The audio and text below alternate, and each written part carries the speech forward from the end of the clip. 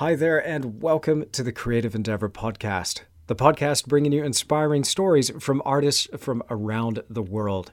And in this episode, our first episode for 2020, I'm talking to Steve Chmilar, who's an amazing painter based in Canada. Now, like a lot of artists that I have on the Creative Endeavor, I found Steve through Instagram, and I've been following his work there for some time, and I just love his paintings. They can be described as surrealistic, but what he does and how he goes about creating these paintings is just amazing. By gathering all sorts of different objects and even making sculptures as references, and then creating these detailed, almost realistic otherworldly scenes. So it's probably best for you to familiarize yourself with his work before we jump into this conversation. You'll see exactly what I mean. He can be found on Instagram at Steve Chmilar, and his last name is spelled Chmilar. He can also be found on his website, www.stevechmilar.com. Now, in this conversation, Steve and I were talking all about the creative journey and our own artistic practices, and we even got into how he creates some of this amazing work, and also a little bit about the business side as well, which I know so many of us can struggle with from time to time. It's always good to hear another strategy for how another creative professional thrives as an artist. Let's get stuck into it. Here's episode 20, Steve Chmilar and the Creative Endeavor.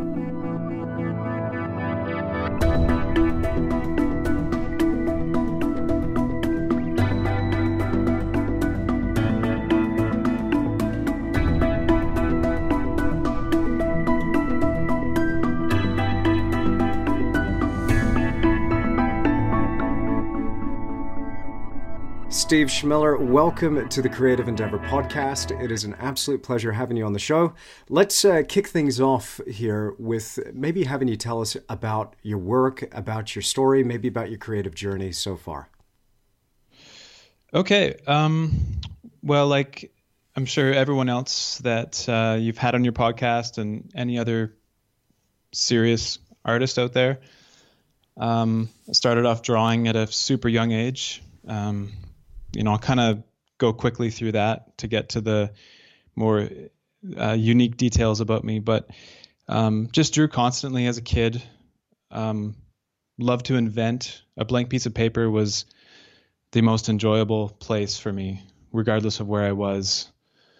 So I filled all of those as much as possible, anything I could find,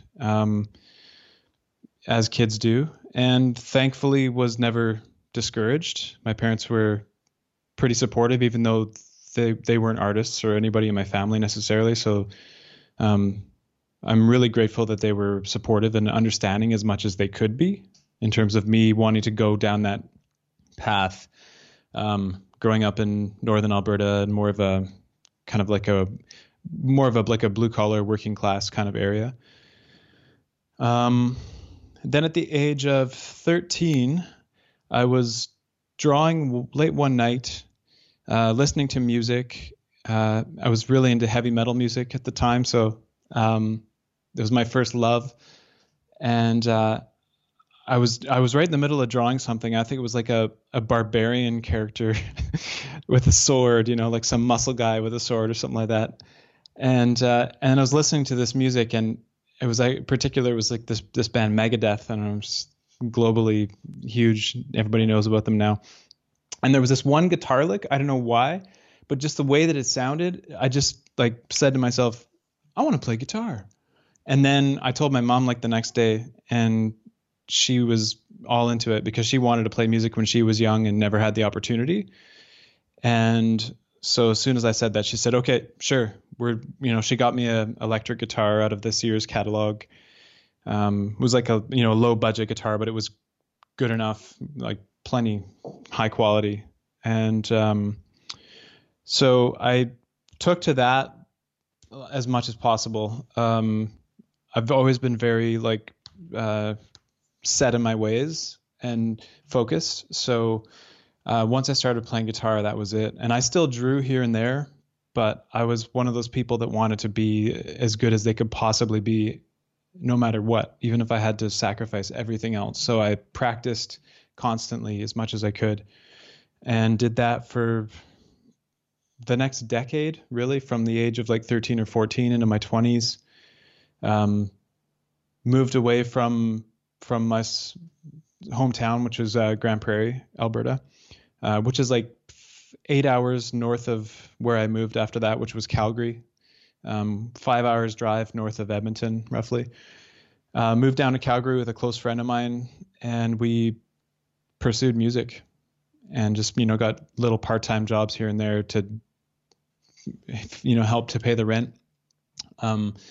Pursued music for a long time, and went through the ringer with that, really understood everything about doing something artistic as a career. And that was exactly the same now. Like, so many of those experiences translate into art like perfectly. So did that, lived in Calgary until 2007. I could go deeper into the music part of it for sure, but just to kind of give you a rough overview, went to the interior BC, tiny little town called Lumbee, after the band broke up on good terms, thankfully. Lived there for a year, started painting, lived in the middle of nowhere for about a year with a girl that I was dating at the time, and then made my way to Victoria, BC, 2008. And just painted there. Eventually got a job teaching guitar lessons a couple days a week as well. And then got gigs in local pubs, and eventually had a house gig at a pretty nice like pub / restaurant right on the water. Did that for a year. So for the most part, I was playing music like 2 or 3 nights a week, and then painting constantly when I wasn't playing music. And then moved to Toronto in 2012 with my partner who we're still together, and she's in theater, so we both moved to the largest city in the country, of course, because that's what you do, right? And she pursued her thing there, I pursued my thing, so it was about 6 years that we lived in Toronto together. Learned a lot from that experience, and then moved back as we'd planned to do. We never planned to move there permanently, so just moved back about a year ago, just over a year ago, and now I live in Sydney, BC, which is also in Vancouver Island. It's like 35 minutes north of Victoria. And that's where I'm at currently. So that's the rough timeline. That's quite a story. It's quite a path that you've traveled. So when did the art start happening? What was that transition like into full-time art? When did you start to feel, maybe I could ask it this way, when did you start to feel like you were getting some real traction with your painting, and then really just jumping in with both feet into that direction? I think when our band was breaking up, slowly kind of fizzling out in 2007, I started to paint more. And I was at the time just experimenting with random abstract things of all sorts, but not really getting serious into what I'm doing now until like a year after that, when I just decided to dive into, like, I discovered Peter Bruegel at a bookstore, used bookstore in Calgary. And I was like, where has this guy been all my life? Like, I was almost ashamed that I had no art education, I mean, so once I realized all this history that I'd never seen before, I just bought as many books as I can from used bookstores and tried to copy some of that. And that was about 2008. And then I found that the longer that I took into something, the better it got. So what was the first thing? I tried to paint like a figure that was like 1/6 human scale, roughly, on like a dollar store canvas that was like 8x10 or something. And I got really frustrated right away because of the groove in the canvas was so rough. And so I was frustrated with trying to get these little tiny details. But I found that whatever I pushed myself to do, I could do if I just took more time. Quickly going back to the music thing, I did all 3 of the album covers. And the second album cover was one where I actually had a deadline and I really had to push myself. So I think at the time I put like 40 hours, so like 4 days into it. And I had a little deadline where I had to actually have the album cover done. It was just a pen drawing. And I remember at the time that was the longest most serious artwork that I had done in terms of time dedication. And then when I finished it, I was like, whoa, I did it. This is better than anything I've ever done before because I had to. And so that became the test for me. And it was like a field test that showed, like, the more you put into this, the more you can get out of it. So at that time, I had never put any more time into a piece of art before. So I just decided to try to copy a little Bruegel piece and, put 30 or 40 hours into that and felt good about it. And once I moved away from Calgary into this place in the middle of nowhere by Lumbee, BC, I started painting the one final actual painting that's still on my website at the very, very bottom right now. When it's a total kind of like Peter Bruegel copy in terms of color and the mood of the whole thing, it's kind of like a total ripoff of his thing, but with my own characters. And I put probably 500 hours into that. And I was able to do that because I had this confidence knowing that the more I put into something, the more it'll turn out the way that I want it to turn out. And it was pretty much from there that I knew that this was something I was going to do. And I shifted inside. Like, I was still playing music quite seriously and practicing every day. But that gradual shift, they kind of replaced each other a little bit. There was like an overlap where the music got a bit less serious and the art became more serious. And then it wasn't until I think at some point in 2010 when I lived in Victoria that I realized that if I really, really want to do this painting, I kind of have to dedicate a lot more to painting than to music, because I had gigs where I was trying to play, I was practicing a couple hours a day to learn new songs, playing cover songs, and then my original songs, and also painting all day with just my left hand. So there was actually a point when I was playing a gig and I had to take an ibuprofen in between sets because I was cramping up with my left hand. It was just constantly doing stuff, either painting or playing guitar with the same hand over and over and over again. So there was a physical limitation there, which I encountered. And at that point, I kind of realized, okay, I have to focus a bit more on the art part of it. And then by the time I moved to Toronto in 2012, I didn't pursue music. I still played as I do today, but I didn't pursue it really seriously. Yeah. So it's interesting. There's a few things that you said there that I want to kind of circle back and talk about a little bit, because when you say something like spending more time on a painting, like taking 500 hours to dedicate to a single work of art, like I look at that and at first I'm like really impressed. I understand what that's like, but I'm constantly in a battle myself at the easel, kind of going, am I overworking this? Am I going too far down this path? Am I trying to put too much into it? And, there was this thing, I don't know if you had this from like, friends or critics or maybe even gallerists or people who would look at your work before it's done, who would just go, oh, no, don't do any more. Just leave it just like that. And you're like, that's the block in, dude.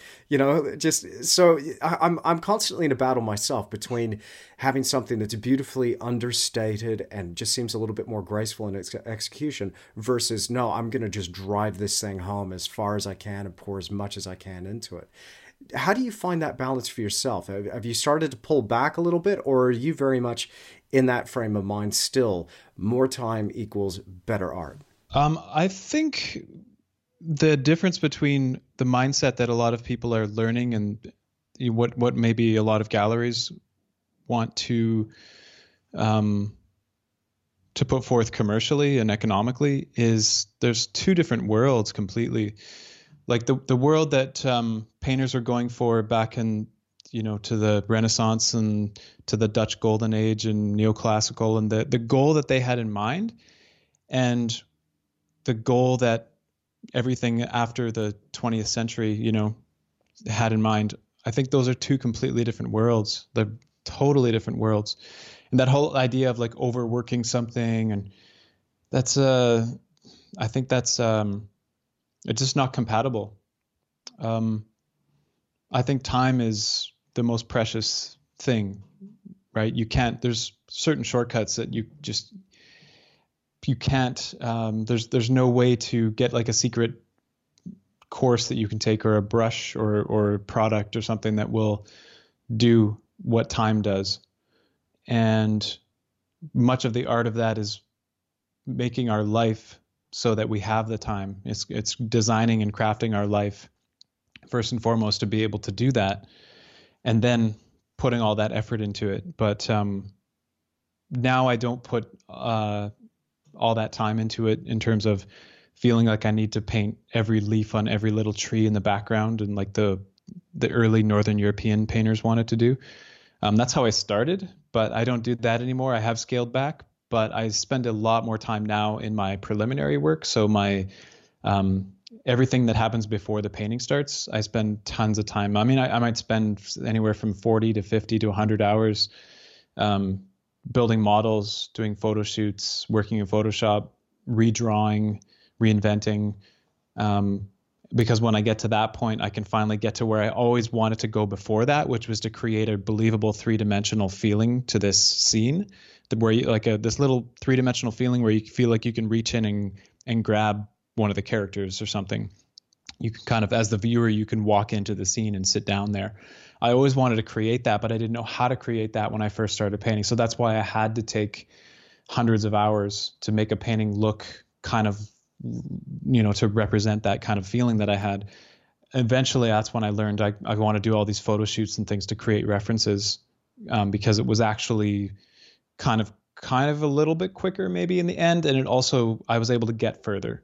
So instead of spending, sometimes like I would spend, 6 hours painting a garment on one of the characters and then realize, oh, it's not the right color, or it's too light, or it's too dark. And then I'd scrape all the paint off and then start again, just because I'm extremely stubborn. So I might be there for 14 hours, chasing this, making it work right. And then realizing later that if I could just create a reference that shows me like 90% of what I need to know, or really even 60 or 70% of what I need to know, then it's much more efficient in the end. So that's where I'm at now. So the balance between putting too much time into it and not, I think, is pretty clear to me now. I don't question that so much anymore. What I do question is the apples and oranges kind of subjective part of it, where somebody might paint something and have like a vague background or a background that's not really there, and finish 3/4 of the picture and then leave the rest of it. I think that can be really cool, but that's not what I do.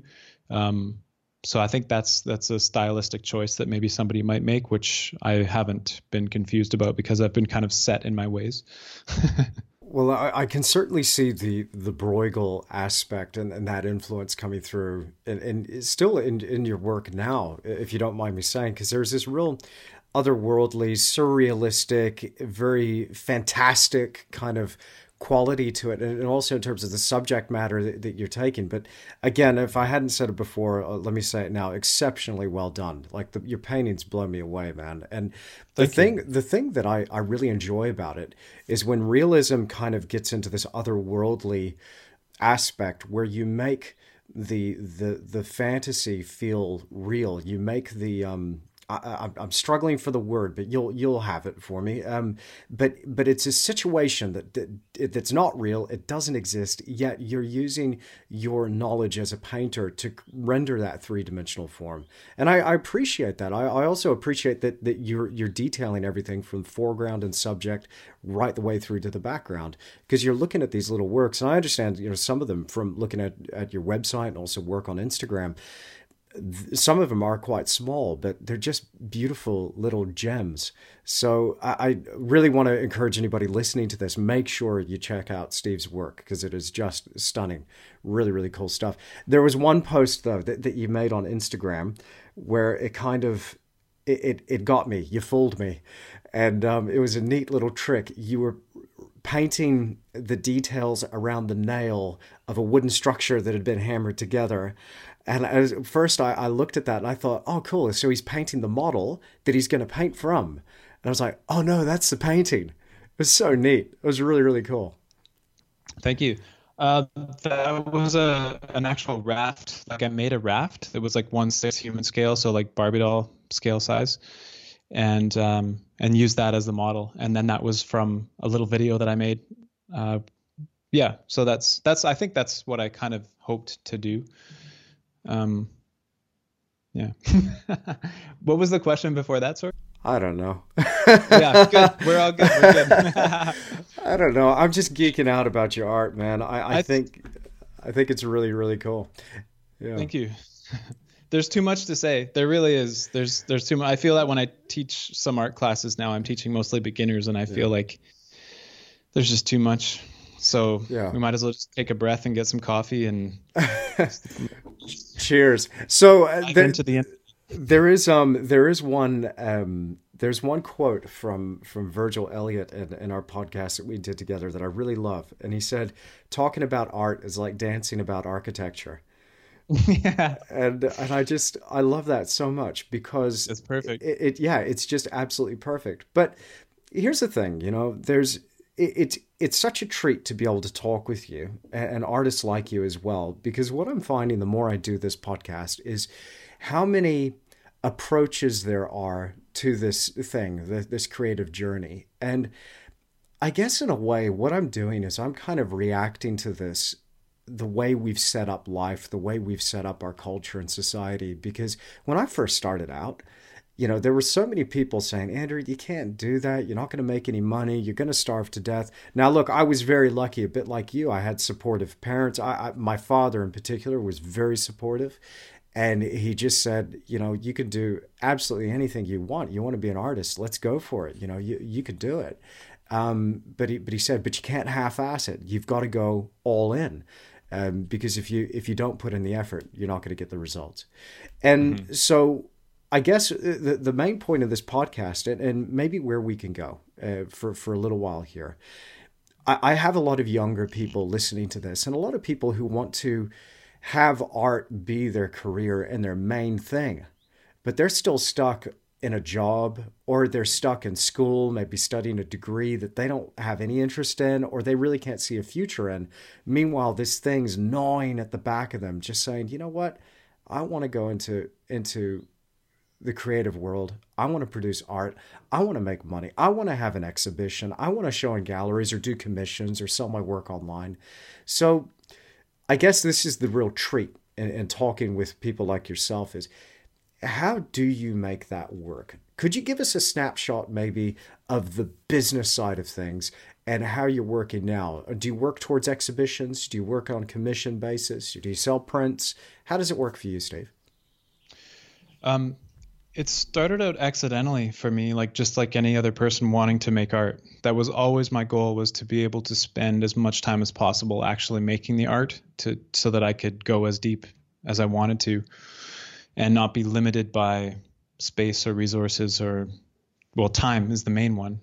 And so I guess I can only reflect on that just by telling my story of how I started with that. So, I was playing music and never had any pressure to make art to sell at all for quite a while. Did little experiments, and it was just my own fun time. And then when I moved to Victoria, BC, and Vancouver Island in 2008, I started to get more serious about it and knew that I wanted to do something. So I was spending a lot of time painting, but there was still no pressure, right? Because I was still in that position where I didn't have to paint for a living. So all the time that I spent painting, which was still a lot of time, like probably 40 hours a week, aside from teaching guitar lessons and playing local gigs at pubs and stuff like that. So I was putting a lot of effort into something that I knew would eventually go somewhere, but I didn't yet know how. I had no clue. I just wanted to paint. And the first thing that I did was a street fair. It was called the Moss Street Painting. So MOSS, that's the name of the street that the Art Gallery of Greater Victoria is on. And every year for many years, they've done an outdoor fair that spans many, many blocks. And there's like a couple hundred artists that line the streets, and they have tents. And it's not really a fair like for sales so much as it is like a public demonstration or whatever you want it to be, really. And it was fairly low pressure as well. It was curated. So there is that first initial hurdle that anyone has to jump, is getting your work into places where there might be some sort of curation. You have to get past that hurdle of, producing work in JPEG images and stuff like that so that somebody can see it. And I mean, I didn't have that much at the beginning. I only had like 3 paintings in JPEGs, and then another one that I wasn't even proud of. And I was like, well, I have to have so many to put into this submission. So here you go. Lucky enough, they accepted me, and I had no expectations, no pressure, but I was also kind of excited because I didn't know what to expect. And people responded really well, like to my surprise. It was a funny situation where it was like outside. I didn't even have a tent. I didn't even have business cards. I was playing music that weekend. So that was like after playing music, and the two guys that I was playing music with were also like walking around the fair. And I was like trying to like write my name on these tiny little ripping up pieces of paper to put my name and my website on there to give to people. And my one friend, the bass player who was there, it's like, why don't you just make an email list and just people can sign it, and then you don't have to keep ripping up pieces of paper. So it's like totally green, right? It's just starting with no knowledge of anything. I didn't know how art galleries worked, how any of the business worked at all. But I kind of think that's a bit of a blessing because this happened to be at the time when everything was kind of changing. So I was coming into a new place, not knowing that everyone had just turned the corner. I guess it's like, a kid growing up with an electric guitar, not knowing that people didn't have electric guitars before 1940 something or 50 something, right? It's like, it's always been there, but it's like, no, actually it hasn't. You're lucky to come into this world exactly when you did. And I feel that I was coming into the world like, just a few years before Instagram, not knowing how things work, and all of a sudden accidentally stumbling into the other way to have a career at this, which is by representing yourself. So from my first couple fairs that I had done, I didn't even expect to sell anything. And I didn't at the first couple fairs. But then in the third year that I did the same fair, somebody from the gallery asked me if I wanted to be in a group show that was at the Art Gallery Greater Victoria. And it was with 3 other artists that were, 10, 20 years older than me and had been around for a while. And I had 3 paintings in that show. And the person that was curating the show encouraged me to price my work confidently, and to not just be like, poor me, I don't want to, give me some crumbs, So I did price my work confidently, and it sold. One of the paintings sold, and then of course I got 50%, which was great to me. And it was shortly after that we planned to move to Toronto and start fresh from there again.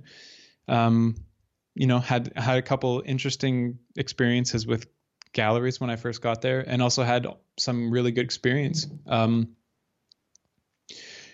through all of this, I don't really know what, there's a certain element of each individual where you're going to have to figure things out for yourself, because there's no one rule. I think that's why art is so special. It's not like a pro sports league or something. Risk, if you want to play in the NBA, there's a kind of a set path to get there, and there's a few variations to that path, but there's one very clear place where you want to end up.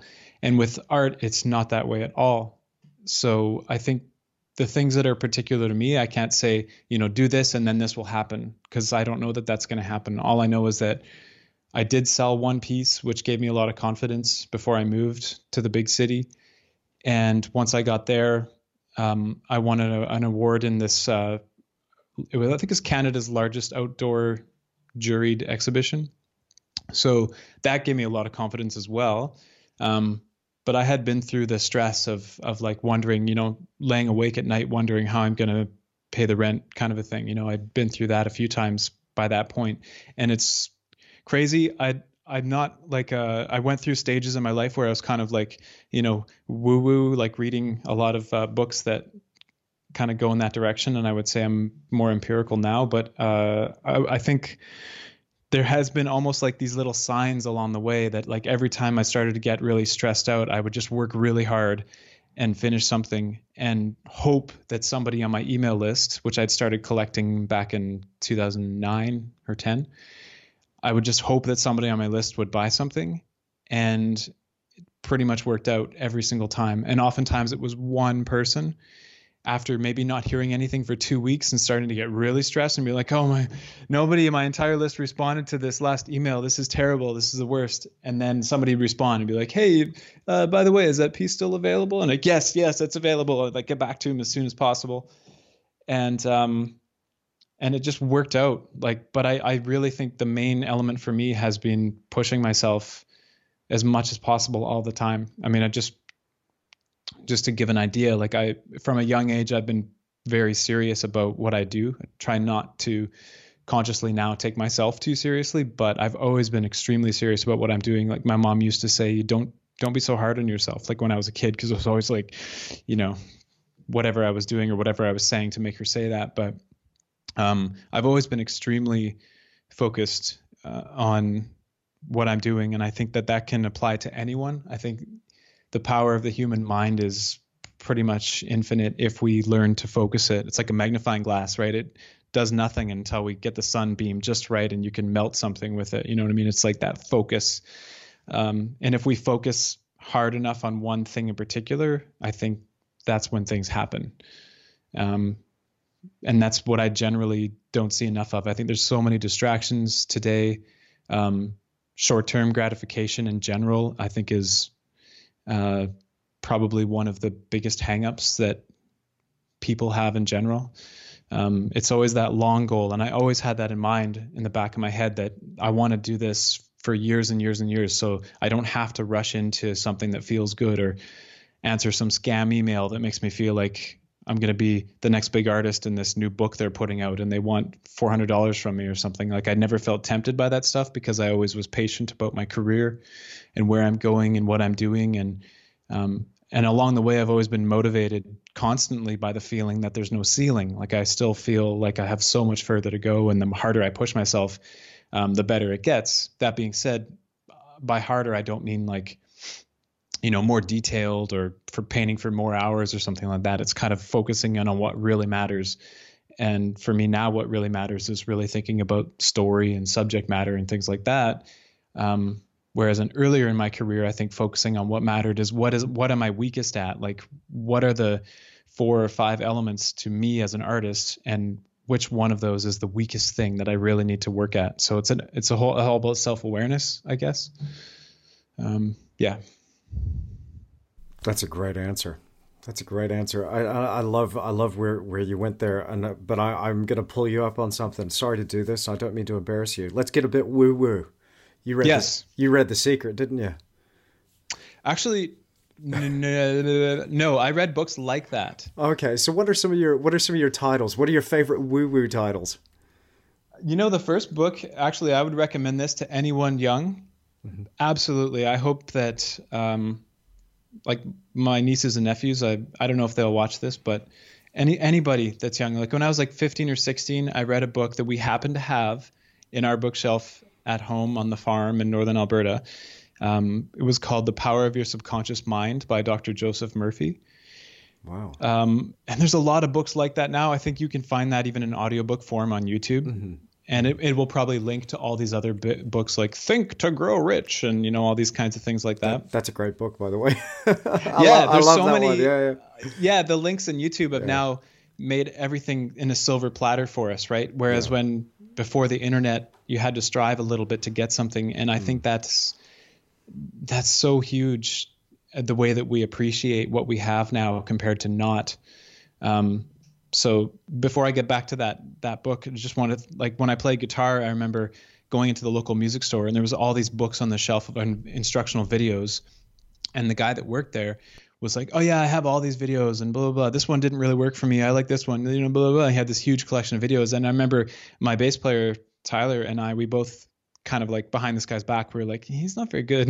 Like he's got all these videos, but he's not clearly not using them. So to me, there was always this feeling about like, it doesn't matter how many resources you have. It's about using it to its fullest potential. If you have one book, reading every sentence and really letting it soak in instead of having a big bookshelf behind you and be like, yeah, I read all these books. So, you know, it's like, I'm a speed reader and I can just read everything, right? Like it's a matter of using it to its full, like I said, just already being redundant. But so that book for me was so powerful because, and this is The Power of Your Subconscious Mind by Dr. Joseph Murphy. It was basically just saying that you are your thoughts. Like if you think all day long, like I'm terrible, I can't do this, then voila, there you go. And I guess on the surface that sounds pretty obvious, but some of the points that really weren't as obvious, I guess, were points like thinking about the subconscious or unconscious mind, like a ship. So you'd have like the people in the bottom of the ship that are actually making the engine work, and then there's the ship captain up top who can actually see where we need to go. So he's like, oh, we need to go 20 degrees to the left, and then he'll send that command down to the engine workers in the bottom of the ship, and then they make that happen. They don't know where they're going, they just take commands, and it's the one at the top. So it's kind of like our conscious mind is saying like, I don't know why I need to be positive or smile when I meet strangers or something like that. I don't really know why, but I'm going to do it just because I think that's the right thing to do. And so by doing that, it sets this habit and this principle of positivity and of useful energy that we can use going forward to make everything in our life different. Even if everything is just like a little bit different, it changes everything. But yeah, The Secret, I was familiar with that years later when I actually got out of those books a little bit. I was influenced by a friend of mine to get into Western philosophy, and I'm a wannabe smart person. Like I've never had to write papers on anything like that, but I'm obsessed with learning about all that stuff, right? So I'm like listening to university lectures all the time, and I really feel like if I didn't have any artistic ability, I would have gone into academics, absolutely, for sure. And if I would go into those with the mindset of wanting to advance a field, want to put forth new theories instead of just reading a bunch of stuff and being a parrot and saying like, this is what I read. It's like, this is a new idea that I have. Let's experiment and let's see where it goes. So I guess that's where the artistic side comes from. But I think that general principle, when I was like 16, reading that book, I read it twice at that time, and it felt magical. It really did. It felt like all the stuff that I see in front of me is no suggestion of what I have to do. I can do anything. And yeah, then getting into like Eckhart Tolle, I'm not sure if you know him. The idea of ego, which I think now is it's a very intricate balance that we need to strike with having too much ego and not enough. There's a yin yang going on there. Deepak Chopra, there was one book of his called The Way of the Wizard, which was really good for me at a certain point in my life when I was like, just moved to Victoria. I went through a really tough breakup and I needed something. And that was a transformational point in my life where I was really getting serious about painting and reading stuff like that. And then I got into this other series, was like The Ringing Cedars of Russia. And my roommate at the time also read the book, and he was like, this is a bunch of garbage. He's like, you got to read, read some other more critical things. And so I downloaded this huge audiobook. I think it was Bertrand Russell, Introduction to Western Philosophy, and then I listened to that kind of stuff while painting and became hooked. So I at this moment claim to know nothing, but hopefully that's still more than some of the younger people that might be listening to this. I think it's really important to recognize our own limitations and how little we actually know. The more that you know, the more you realize that you don't know. There was this there was this thing that I saw. I became obsessed with Michael Stevens is his name, and he's got a channel on YouTube called Vsauce. And there was one video where he was talking about knowledge being a light in a darkened room, and or like a candle. I can't remember if he said it was a candle or a flashlight, but anyway, the analogy still works. Where everything that is black and everything that is out there in the darkened room is the unknown, but the light. When you have a little bit of knowledge, it's a little bit of light, but the boundary of what is known and what is unknown is very, very small. It feels like, you know quite a lot, but then as you begin to know more and more and more, that boundary between known and unknown is bigger and bigger and bigger. The more you realize, man, there's so much more there that mm-hmm. we can know. And I find this, as I kind of get into books and listening to things, audiobooks, talks, TED Talks, I've got wide interest, not just in art as well, but I realize, wow, man, I need to really check back in here and just, you know, especially with painting, right? I mean, there's so many Hmm. things that we can learn just with painting alone. There's so much stuff going on. And the learning Yeah. curve for me has been really, really steep.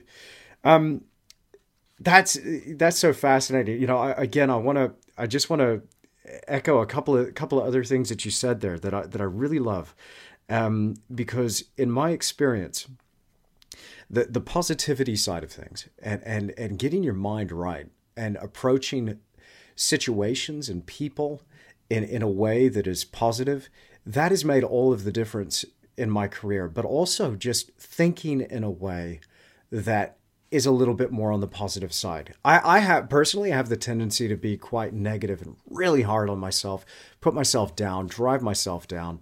And I have other people, fortunately, in my life that kind of help build me back up again, which gets tiring for them. I've gotten better in recent years of being able to check myself without going over to those dark places. But I found that whenever the wolf was starting to get really close to the door, and that rent check was going to be late, or I wasn't sure how I was going to eat, or especially early on, again I had those same experience of going, no, it'll be okay, let's just bury ourselves in this project, let's make this painting as good as we can, let's email that list again. It's almost virtually identical to what you were going through, and something will happen. Something always happens, and this is the thing I've been blessed with by keeping that faith, by keeping that positivity and that approach.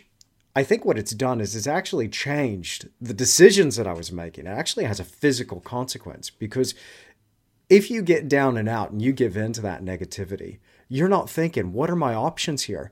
You start thinking, I need to pull the ripcord on this thing. I need a rescue plan. I need somebody to save me.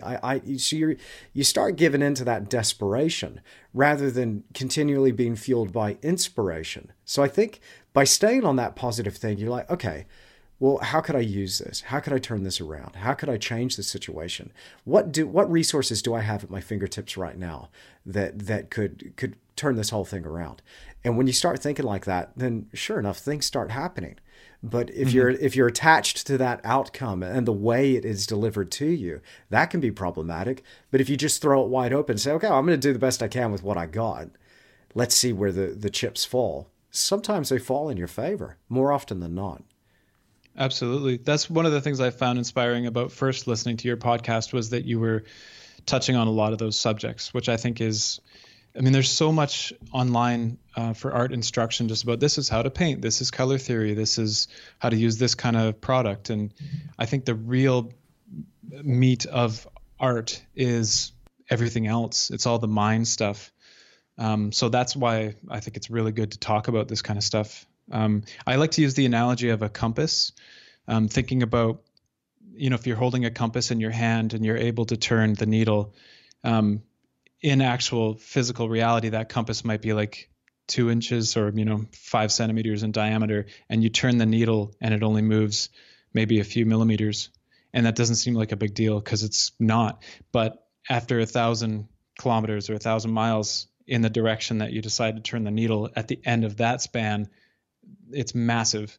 And it's turning the needle sooner in your life when you have the opportunity to make choices. That's when it will really pay off in the long run, and you won't know it until you get there. But a really big thing is the people that are closest to us as well.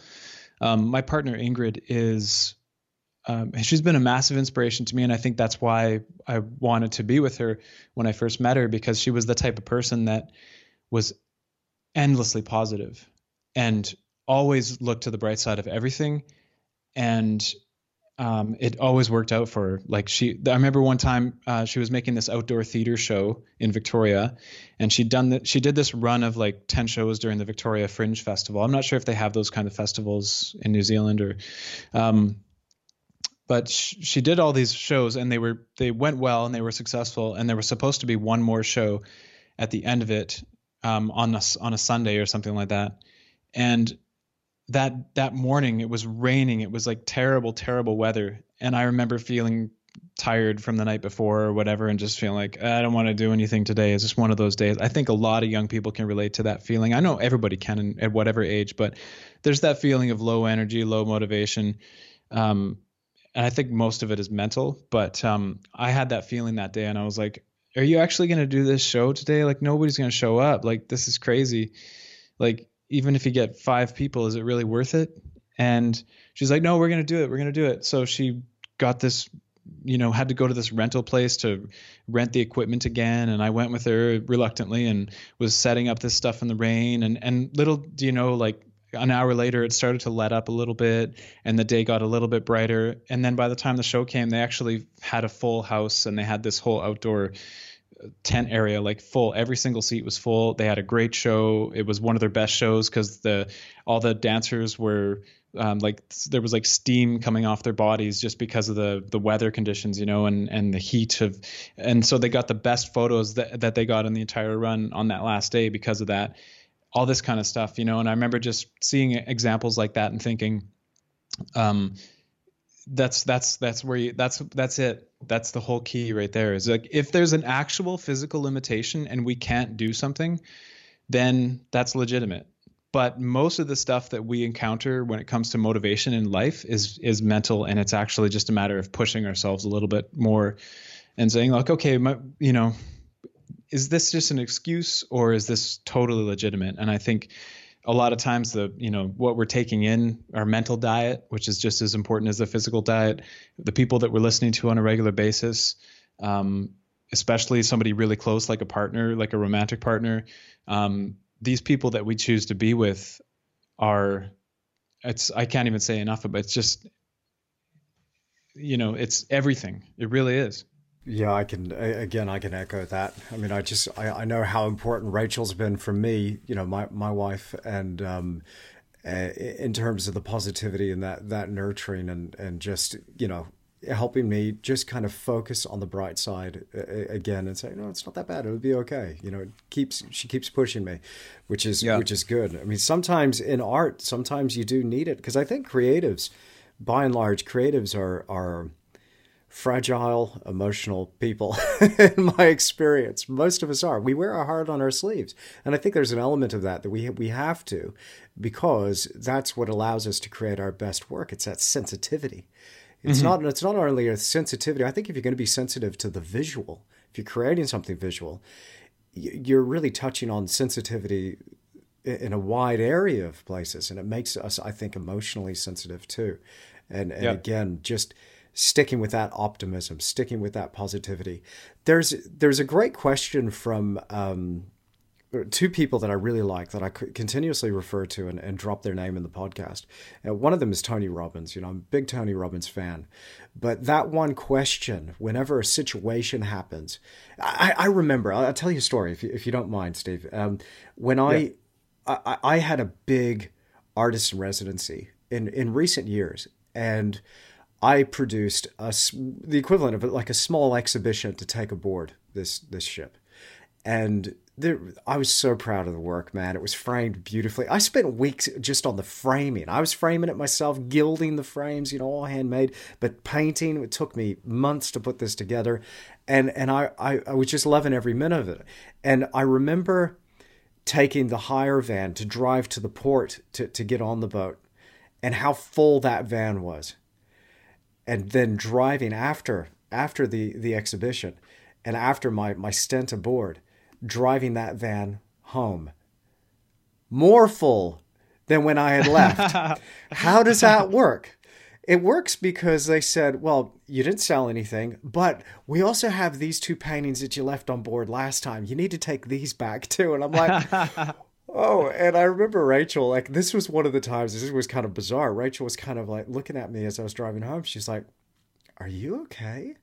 And I was like, I shouldn't be, but I'm totally fine. And she's like, why? Because she's like, I know you. Normally you'd be freaking out. I'm like, because I know it's going to get better. I know that I'm going to learn something from this. And so I remember that Tony Robbins quote, how could I use this? How could I use this? And maybe I could use it. Maybe I was thinking at the time, this would be a really silly story to drop into a podcast one day.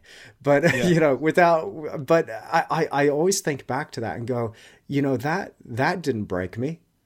that didn't get, like, that was a lot of work and no money off the back of it. And it also cost me a little something to make all of that happen with the hiring of the vehicle and some accommodation costs and various things. So it was not a positive money making exercise. It certainly didn't help me get my name out there at all. The people on board just looked at it and went, "Oh, that's cute, kid.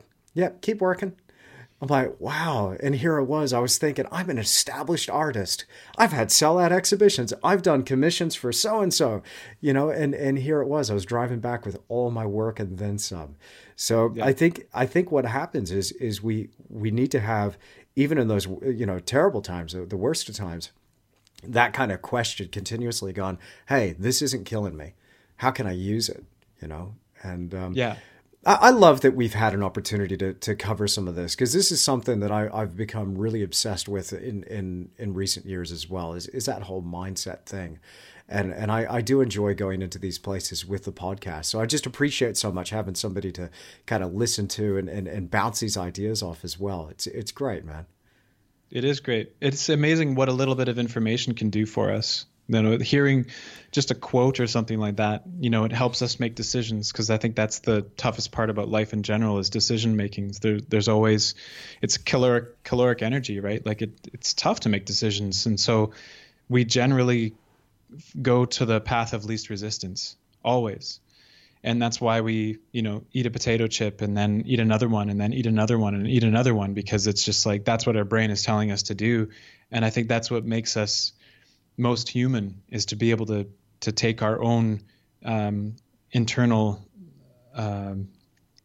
natural, what do you call it, or natural intuitions or inclinations, and change them and turn them to something else. And once again, it leads to long-term versus short-term gratification. It's like, why am I sacrificing comfort in this moment so that I can have a better tomorrow, or maybe not even until next month or next year or 10 years from now? I'm thinking about myself 10 years from now. That's kind of how I'm thinking about my career. And so I think it's helped a lot to have those kinds of influences and whatnot.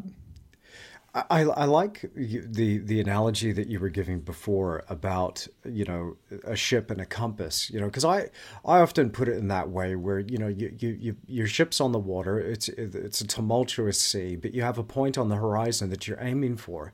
And if you're aiming at something way off in the distance, if you're 1 or 2 degrees out, it doesn't seem like much at that time, does it? I mean, but it is literally the accumulation of these small things. So I think one of the things that I really love, as an artist, as a creative professional, is to really check in on the daily with what are my goals? Like, how is what I'm doing today actually helping me get to that long-term vision? Because if I'm doing something today that's totally unrelated or totally, irrelevant or destructive, or is knocking me off course in the smallest way, then I'm not going to get there. And that really helps inform, okay, what am I going to do with my daily routine? How am I going to actually make this work? So I could tell goals and goal setting is something that's important for you. Are you one of these guys that also, writes them down and reads them and reflects on them? No, I'd say my only form of writing down is generally painting ideas. That's my visual journal, I guess. Mm-hmm. I think my life is pretty simple, and that my goals are concise enough that I could write them down on one very tiny piece of paper. And so therefore it's kind of permanently planted in my brain. It's like an app that's permanently downloaded into the hardware of my brain. And so I don't need to sort of reformulate it all the time. But that reminds me of a really short story I heard one time about a rowing team, and their coach, or I guess we call him the rowing master, was telling them, you guys are huge underdogs. Nobody expects you to do very well. But from this day until the Olympics, I don't know, it was like 2-year time period or something, we're going to make all of our decisions in our lives based on whatever makes the boat go faster. And so that was the saying that they had for like 2 years was, should I, go out and party tonight? Or should I do this? Or should I go there? Should I eat this? Should I drink this? and every single decision was made by whatever makes a boat go faster. And I think that's the same for everything today. And I know personally how I feel having such a direct focus in my life compared to when I was sometimes in my early 20s. You know, I have the memory of like a couple of friends come to town and you're sort of like wandering down the street, twiddling your thumbs, looking for something to do. You know, just this gang of these young guys kind of scratching their head like, we'll see what happens. We'll see what comes up. And to me, like, I feel so much the opposite of that now. I just feel like, get out of my way. Like, I got something to do. Like, I don't have time for that anymore. And so I feel the only, you know, I look forward to what I'm doing, right? Like, I want to do what I'm doing. And so it's that whole purpose thing to me, which has given me that sort of whatever makes the boat go faster kind of a decision-making process. It's like every time I have a tough decision to make, it's always like, well, what's the end result? You know, not excuses or reasons, but what's the end result going to be? And I mean, the conversation about human purpose is an endless thing in and of itself, right? Like in terms of subject matter of art. And I'm always thinking about like, you know, artificial intelligence and the future of, you know, jobs being taken away and art becoming more and more of a thing that can be sort of like push button digitalized in some ways. And it's like, what gives us purpose? Like what makes us feel like we have, you know, a job to do. And I think that's so important. Like we need to have that feeling in order to be motivated to go forward again. Interesting that you brought that up. I've been thinking about that quite a lot recently with a lot of this talk of AI coming online, and it terrifies me. It also excites me in certain ways, but I do worry about that sometimes. Again, I guess we got to try and stay on the positive side of things, don't we? But how do you feel about that in particular? Because there was this. I forget which auction house did it, but there was a portrait painted by AI, and it sold at auction, and it sold for a lot of money. Do you remember that story? No. I've heard of AI making art. Like I heard about a robot that was drawing or something like that, but I didn't see that one specifically. I want to say it was Sotheby's, but it was some big auction house. I could be wrong, so people could probably Google this and do a bit of research here. But I remember seeing the portrait that was produced. And it wasn't a bad portrait, but what they had done is they had kind of fed the machine all of the masters and like hundreds of thousands of images of telling this machine, and it was learning, hey, this makes a good portrait. So then it produces this thing that looks like a Francis Bacon meets Rembrandt. It's kind of like, it's well done, it's well executed, but it's a little bit ghostly and a little bit spooky and a little bit on the loose side of things. It's like, it's kind of was strange. I was looking at this portrait going, we're all going to die. So it's like here's this like this thinking, feeling machine. Maybe I'm projecting a little bit, but it can now paint. What is this going to do for the artist? Mm-hmm. I would suspect that it might have sold for quite a lot at auction because it was a first, maybe. Yeah. And that's a huge thing in the art world. Like the whole history of modern art is based on firsts, I think. Like whoever came up with this idea, right? Because as far as I know, I'm not an academic, but one of the main ideas in postmodern theories is that you know, originality in art is so much more important than technique and all those kinds of things. So if it's a fish in a blender or whatever, as long as it was a first in some kind or like excrement in a tin can or whatever, then that's what matters, right? So I think that maybe that's the reason that it sold. So I think that's one of the positive things that we can look at in light of all of the potential scariness that we see in movies and stuff like that about artificial intelligence and this dystopian stuff, right? I think there's so much positive to look at what's happening right now with, for example, collectors that are buying representational art, whether they know it or not, they're supporting the genuine article. They're supporting human talent and human ability. And I guess it's a matter of like being able to articulate it, right? Like, and I'm struggling with that at this moment. I'm thinking like, what is it about the human story that can go into something that makes it different than something where you can just push a button? And I wouldn't want to put down anybody that's doing art in any other form, whether it's digital art or something like that. I think a lot of it is quite amazing, and I can see why like a band or something, like a heavy metal band, would get a digital artist to make their album cover, because they might be able to do something that looks really cool in a quarter the amount of time that it would take somebody to paint that with oil. So there you go. But the market of people that are actually supporting original artists who are doing things the old fashioned way, I think that's the line. There's a line to be drawn there, basically.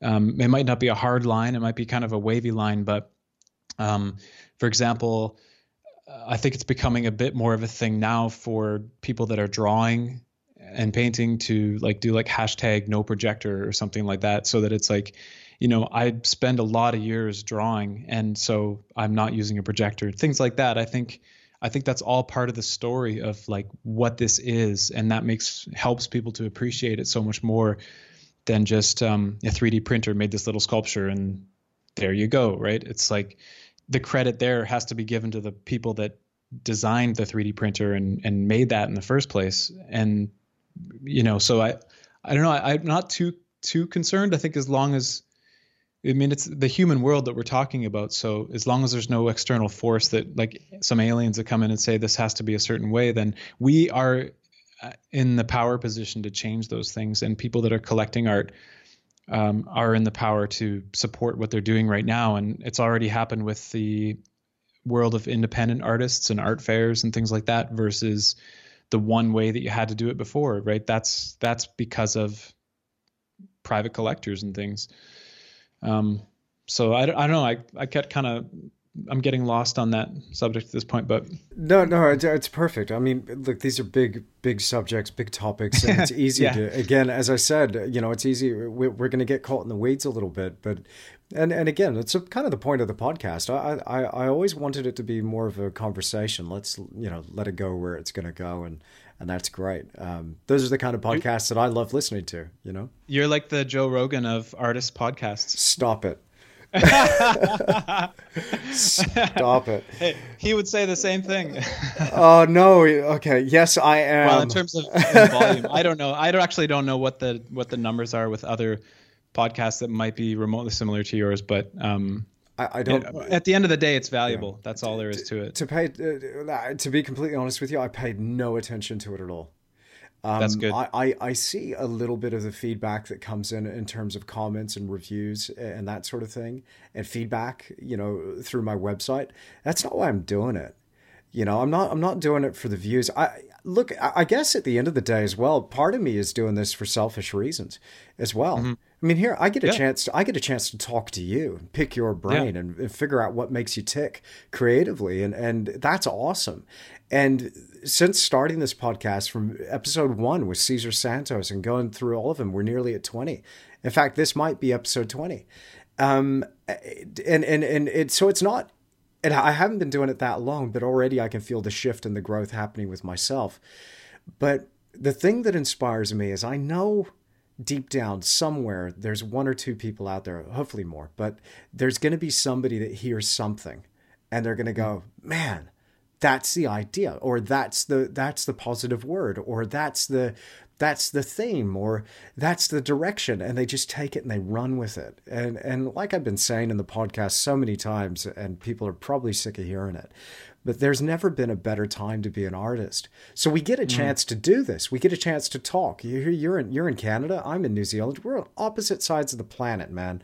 2 different hemispheres talking in real time. And now we get a chance to share these ideas, but also talk about the fact of all of these different things that are available to us. All of these avenues that we can take. We can go in this direction with our career, or in that direction. We can show in galleries. We don't have to show in galleries. We can do private work. We can post online. We don't have to post online. We could do it this way through a fair. I love that. I love that about art, because everybody I talk to, it's a brand new set of circumstances. It's a brand new story, and it's a brand new journey. And I guess a part of what really excites me as well is that somebody would be able to walk along and go, it's almost like walking through a buffet and you got your plate there. You're like, I'm gonna have a little bit of that. Yeah, cool. I have a little bit of the corn. Let's have some peas. Okay, let's have some mussels or whatever. And Mm-hmm. you could just pick and choose whatever the heck you like, And Mm-hmm. and I hope people will be able to do this from the podcast. And I love it, man. I love it. Yeah. But I do listen to probably a little bit too much Joe Rogan. I wouldn't say I fully endorse everything he's got to say. I like some of it, but sometimes for me, when I'm too dialed in and too focused on, like, say, editing or because the videos are obviously a massive part, or just thinking a lot about things. Sometimes I need him on in the background while I paint or doing something like that, something creative, so that my brain can occupy a different space. Because when I don't know about you, when you paint and draw, are you actually thinking about painting and drawing? It totally depends on the part of the process that I'm in. I think for the Yeah. most part, especially nowadays, as I'm working on a couple pieces that are in mid completion, I can talk and listen to stuff, whatever. And I love it if there's somebody around, that kind of atmosphere. But in the precious stage to me is like, don't have a little sketchbook, but I have like a lot of little sketchbooks with this color paper, like, and I will just make tons and tons of little tiny thumbnail sketches. And in that part of the process, that to me is really personal. It's almost like a diary. And I wouldn't be able to listen to podcasts and stuff. That's not the point. Maybe some instrumental music or something, but something that's not too distracting. But yeah, that's for the most part. I guess most of the time is also spent in the painting part. So most of it is thankfully where you can have hours and hours to listen to audiobooks or podcasts or university lectures or whatever, sports, who knows, right? We're so lucky to have that now. And I think that's one thing I would have to reiterate to younger generations is like, not only are we so lucky to have all this stuff, but we also have, even on YouTube, there's like audiobooks. One I can think of is like Jack London. He was this book about him spending time in the slums of London in the late 1800s. Like listen to that for 3 or 4 hours and then tell me you're not thankful to be living when we are today. Like, like there's something to that, and it's on YouTube. There you go. Yeah, it's wonderful. Like sometimes that comparison and contrast. If you ever are feeling like things are a bit dark and things are a bit heavy, so much is going on in today's world, man. There's so much going Mm-hmm. on. It's easy to lose your head, and Mm-hmm. and again, that kind of takes it away from the art side. Just to bring the mindset back into it a little bit, because I just thought of something as you're saying that. When we're stressed out, when we're giving into the desperation or the negativity, there's a good friend of mine and a psychologist who lives next door to me Oh, nice. which can be handy. She's wonderful though. She was telling me that our brains physiologically they're orchestrated in such a way that we've got different centers of the brain, and each center is responsible for a different kind of thought.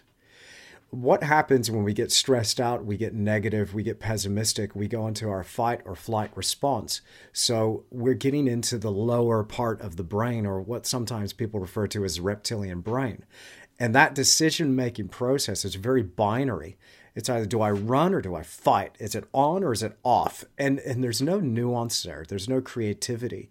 But when you're in a more positive, more joyful, more optimistic frame of mind, the blood flow is available to the whole of the brain, and then you start giving more energy to that frontal cortex, where that's all creative decision making, and then you can really create your best work. And again, this is why I like people like DeMartini, who orchestrates it in terms of the 7 areas of life. You got to divide your life up into those 7 major areas. I couldn't really name all of them off the top of my head. I always miss one or two of them out. But it's things like your health, your mental well-being, your vocation or your career, your relationship, your family, your finances, your spiritual side, things like that. So you basically just divide your whole person up into 7 areas, and you try to empower each one of those areas. Because what I found from the examples of people in my life directly that didn't make it work, couldn't make it work, who were incredibly creative, almost genius level with what they did, but they turned over the entire apple cart, so to speak, because one area or 2 or 3 areas were totally out of balance. And it took all of the focus and creativity away from what they should have been doing. And now suddenly they had a crisis to deal with. You're not going to, if you're facing a crisis because you neglected something, you're not going to be painting or sculpting or drawing your best. You're not creating jack. You're not doing anything there. But what I find is that when we empower those areas to the best of our ability, it's not that we're not going to have misfortune, because as the Buddhists say, you know, life is suffering. There's going to be an element of suffering. There's trial and tribulation. That goes, welcome to life. That's what we go through.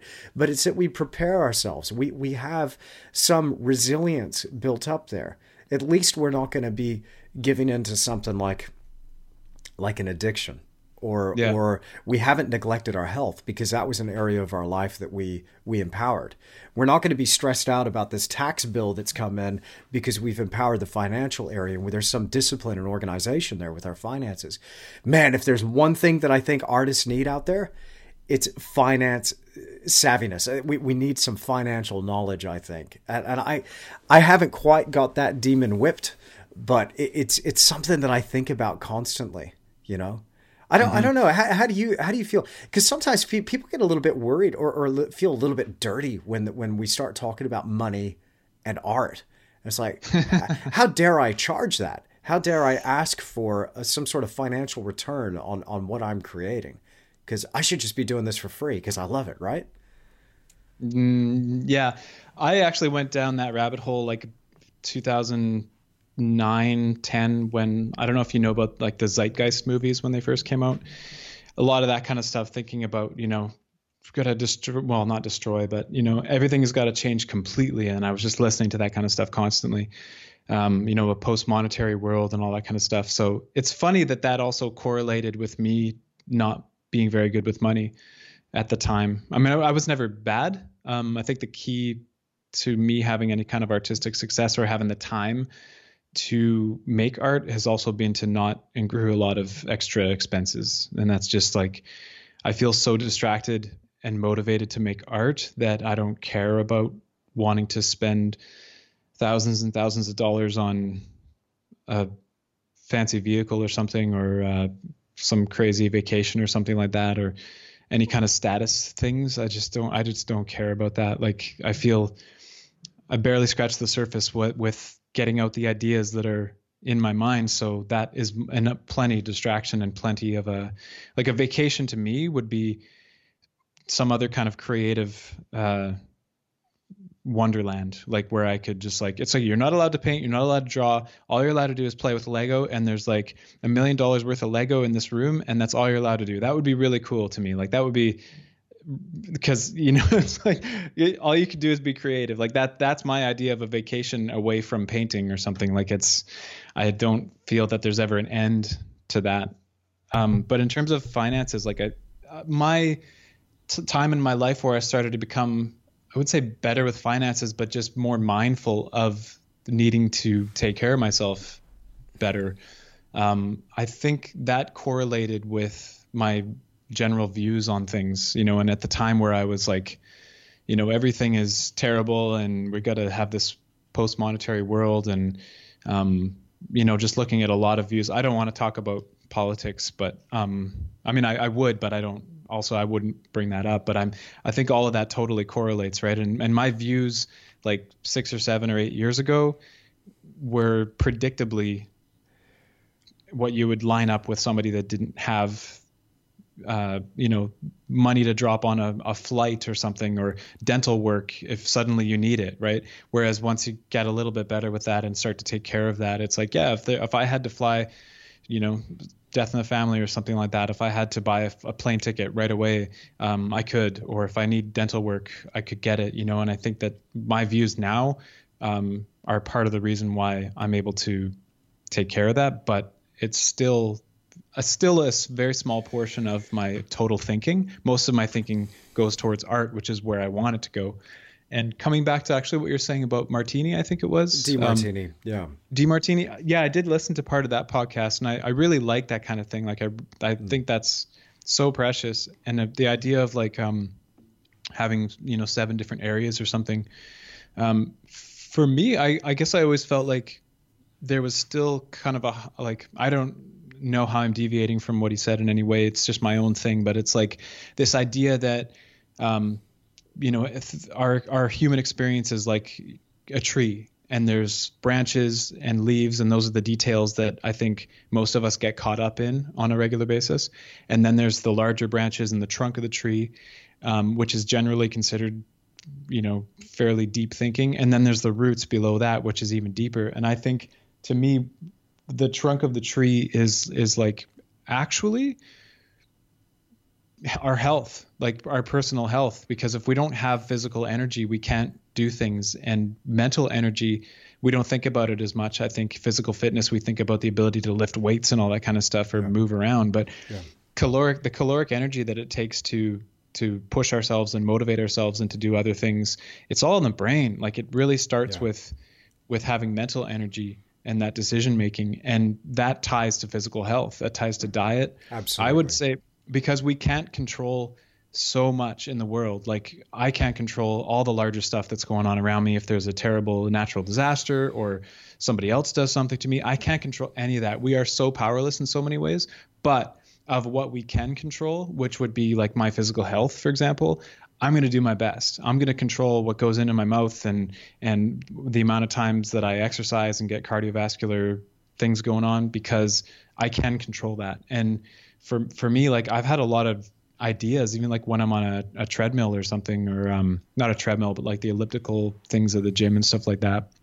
I've sometimes had these like strange like surges of like energy where I'm just feeling like, why isn't everybody doing this? Like this kind of feeling like you don't know what you're missing. Like this is so refreshing. It's like to sweat out your pores, and like it's like another plane of existence almost. It's like the frequency, right? It's like a higher frequency, living on that frequency where you're physically healthy and doing that on a regular basis. And when we're in that other frequencies, like it's like kind of like we're blinded, like half of everything is kind of constantly not there. And then we tend to blame the rest of the world for that blindness that happens. Is like, it's not my fault. It's that tree that's in the way, or that pillar that's in the way. It's not my fault the way I'm looking at things. Right. Now, I'm just going to take a quick minute to interrupt this podcast and share with you a little bit more of Steve's incredible talent. I mean, not only is he an amazing artist, but this guy is an incredible musician with years of experience in writing and playing shows and creating some really unique, original stuff.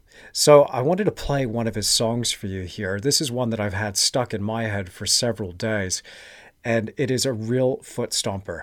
So here is Steve Chmilar with Say, But Never Do.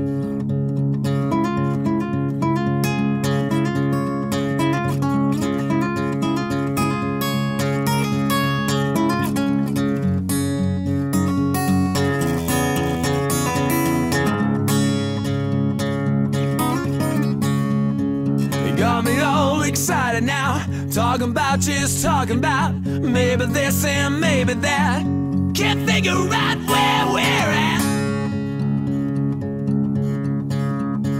and I don't mind shooting the breeze, and I lend a hand if you say please. But when I hear we, I hope you don't need me.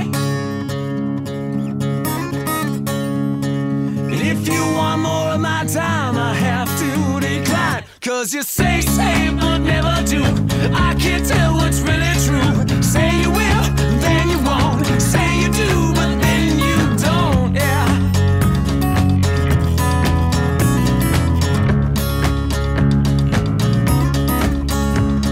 Say you want, and I know you do, but there's only one way to make it true. Straighten out that line of sight. Set that focus up right.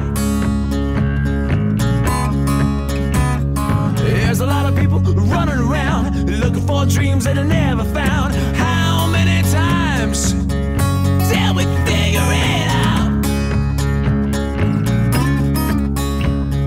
But if you want more of my time, I have to decline. Cause you say, but never do.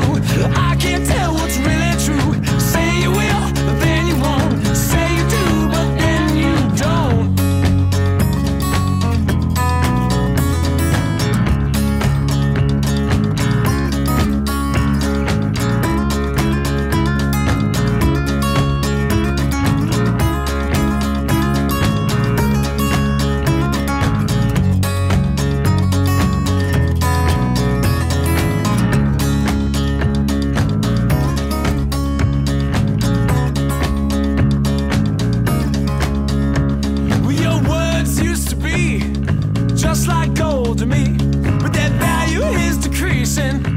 Like currency, and I put on my stock one too many times.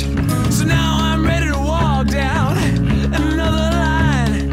And if you want more of my time, I cannot tell a lie.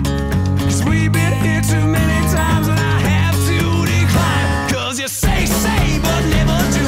I can't tell what's really true. Say you will, then you won't. Say you do, but then you don't, yeah.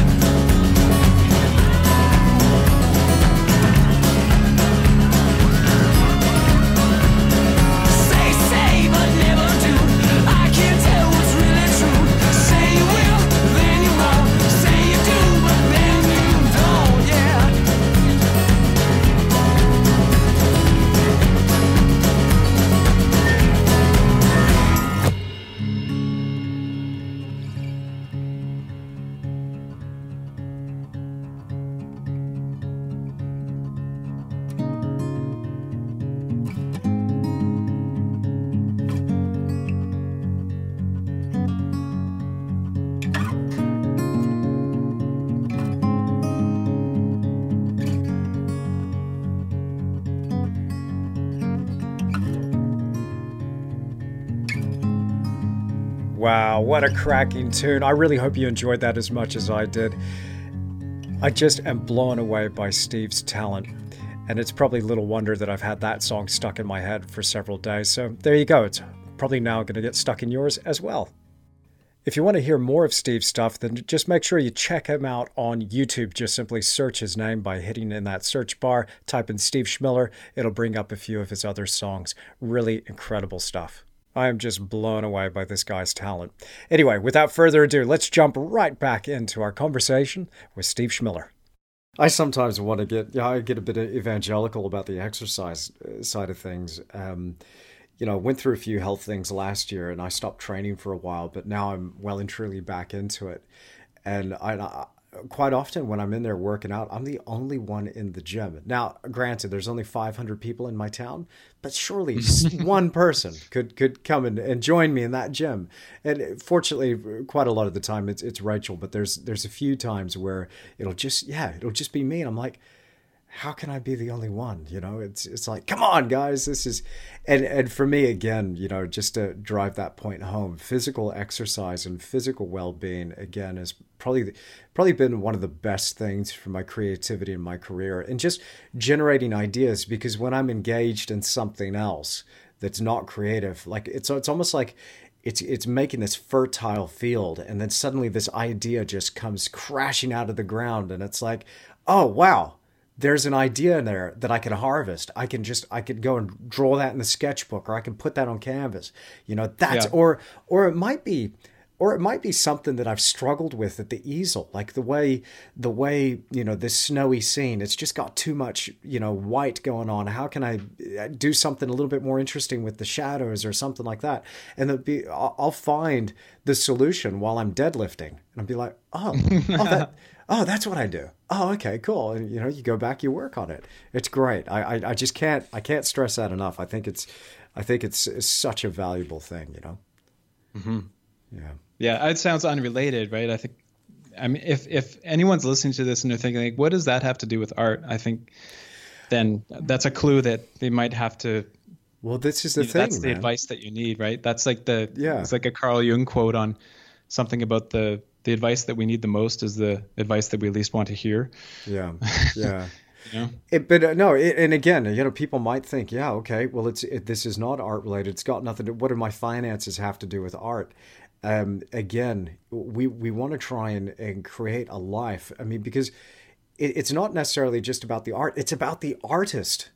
If you don't, if you as a person, as the creator, aren't 100%, you're holding yourself back. And again, as exciting as this time is, as much opportunity as we have at our fingertips, you're not going to be in a position to take advantage of them because, I can't go to the thing because I can't afford to, or I can't do that because, this is going on in my life, or I have to deal with this, and it's this is about again, we're not going to keep ourselves from misfortune. That's just a reality of life, but we can do the best we can to make ourselves as the whole being, and we're more resilient than to what life is going to throw at us, because it's going to throw something. Yeah. But again, look, we're jumping all over the place, but again, I love it. Whatever. There was something about, Peter Joseph and the Zeitgeist movies. And around the same time, I started really getting into that sort of thing, and then getting into the alternative media and what the news wasn't telling you. And here's who is really behind that big event that we all remember. And every conspiracy theory you could name, I would probably be able to tell you a little something about it. And I became that guy at the party that no one wanted to talk to, because it's just like, he's like, oh, Tish is over there. He's talking about fluoride again. Damn it. Who invited this guy? I don't I don't get invited to a lot of parties anymore. Maybe that's why, but a town of 500 people. That's it. And I'm the weird one. No, yeah. But the conspiracy theories and feeling like I needed to know about that stuff, that was huge to let go of. Massive. And even as I hear myself saying that now, I feel like, well, no, there's still some stuff that you absolutely must know about because that's informed your decision making. Okay, sure. But again, I think it's about knowing what I can control as an individual and what's out of my control. And again, allowing myself to get stressed out and fearful about the future, again, takes that blood flow away from the frontal cortex of my brain, starts driving me back down into the reptilian brain, and I'm creating crap work. I'm not drawing my best. I'm not sleeping right. I'm not eating right. Like it's just affecting everything. So again, feeding your mind and choosing what goes into that, it was vital for me as well. So, I got that Audible app. As soon as I found out about it, first thing I heard, I was like, I can listen to audiobooks on my phone. And I just got lists of books now. I've just got a whole row of books, and even some that I haven't gotten to yet. But it's artist biographies. There's a great one that I've just been listening to on Leonardo da Vinci. Fantastic book. It's like 15, 17 hours long, but it's been wonderful. Even my old favorites, I like checking back in with DeMartini, but also Napoleon Hill and Tony Robbins. And then a lot of it's business and mindset stuff. But I thought, no more negativity, no more conspiracy theories, no more into the world stuff, no more Elon Musk is going to create the next AI robot that's going to eat our lunch for us. No more of that stuff. This is all about, where can I take my business? Because all I can control is what I have in front of me and right now, and making the most of this situation that's here in front of me. And by God, I'm going to do it. Mm-hmm. Yeah, I think logically we can just use our own thought experiment and sit down and think, I'm here. And if we have a scope of history, we know that our ability to do this right now, and the knowledge that I'll probably hopefully live longer than the average person did a few hundred years ago, that's a victory.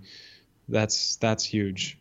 I see the work that Raphael and, Da Vinci and all those people created with the limitations that they had. And I have the ability to go in Photoshop and isolate a color and see, wow, that's actually warmer than I thought, and a lighter value than I thought too. Wow, that's a surprise. They didn't have the technology to help them do that. And so it's kind of like, the no excuses thing now. But still we get into, I don't want to get off into this other dimension, but the idea of competition, because then we have like, well, if I have the ability to go in Photoshop and do that, then so do millions of other people. And then you go on Instagram and there's millions of people doing incredible stuff. And it's like, to me, I think in the last couple of years, especially with Instagram, especially once I got more serious about it and actually trying to post. I shouldn't say anything right now because I haven't posted for like a month or more, but I will. Currently creating stuff that I will, but the main difference there for me is feeling like subject matter versus technique. So if a person wants to get intimidated or jealous of somebody else's technique, there's a million places where you can look. But the real sort of like creative real estate that I would not get jealous about is my own world. And I don't have to, because I can look at somebody else's stuff and says, oh, that's a really great technique. Maybe I can apply it to my world. And so there's no feeling of competition there, because it's kind of like, you eventually develop that place where you feel, I'm going to say there's a word, I won't say it on the podcast, but, like what's untouchable, right? Where you can't, not that sounds a little self-aggrandizing, but where you feel like the idiosyncrasies of your thing are unique enough to you that you don't have to worry about somebody else accidentally stealing that and then all of a sudden feeling like, hey, I was doing that. Like, suddenly I can't paint those anymore. I should, copyright that idea that I had, right? That's a really silly thing. I have power to control that. 100%. I just on the competition front, I avoid competitions like the plague. I will not anymore, as long as I live, enter a competition that is judged by, let's say an expert or somebody who feels like they have the accreditation to be able to cast judgment on the work and dictate to other people what's good or what's not good. I think it does some pretty... it does have some benefits and people do get a lot out of it. I don't want to just write that off. But for me personally, it takes me so far away from what feels authentic, because I feel like personally I'm not able to control that. I start doing the work for the wrong reason. And then I've got an outcome attached to the work. It's no longer me lost in my creative pursuit. It's just, no, I'm going to do this and hopefully something will happen. Oh, well, try again next year. Yeah. I think there's room for everybody. I think anybody that's really genuinely and authentically creating has already won in a certain respect. And that's the only thing that matters. Getting down to competition and jealousy, because we're faced with so much with social media. It used to be brutal, man. Like back in the day when I first started out on Facebook and even Instagram, I was looking at other artists. I would get so jealous because I'd be like, first, look how many followers they have. I'm okay. Where are all my followers? I'd post a picture. How come it's not viral? And it just silly crap. And then I would start comparing myself to other people. Mm-hmm. And look, if I'm honest, it took me a while to get around that and go, that is not what it's about. That is not what it's about. Because again, while I'm worried about something and while that's stressing me out, I'm not thinking about what I could do. What do I have in me? What do I really want to say anyway? And the thing that I then became obsessed with was, okay, first of all, shut up. What makes you tick creatively? Let's drill into that. And it was a question of, oh, I love the way the light shines off that mountain.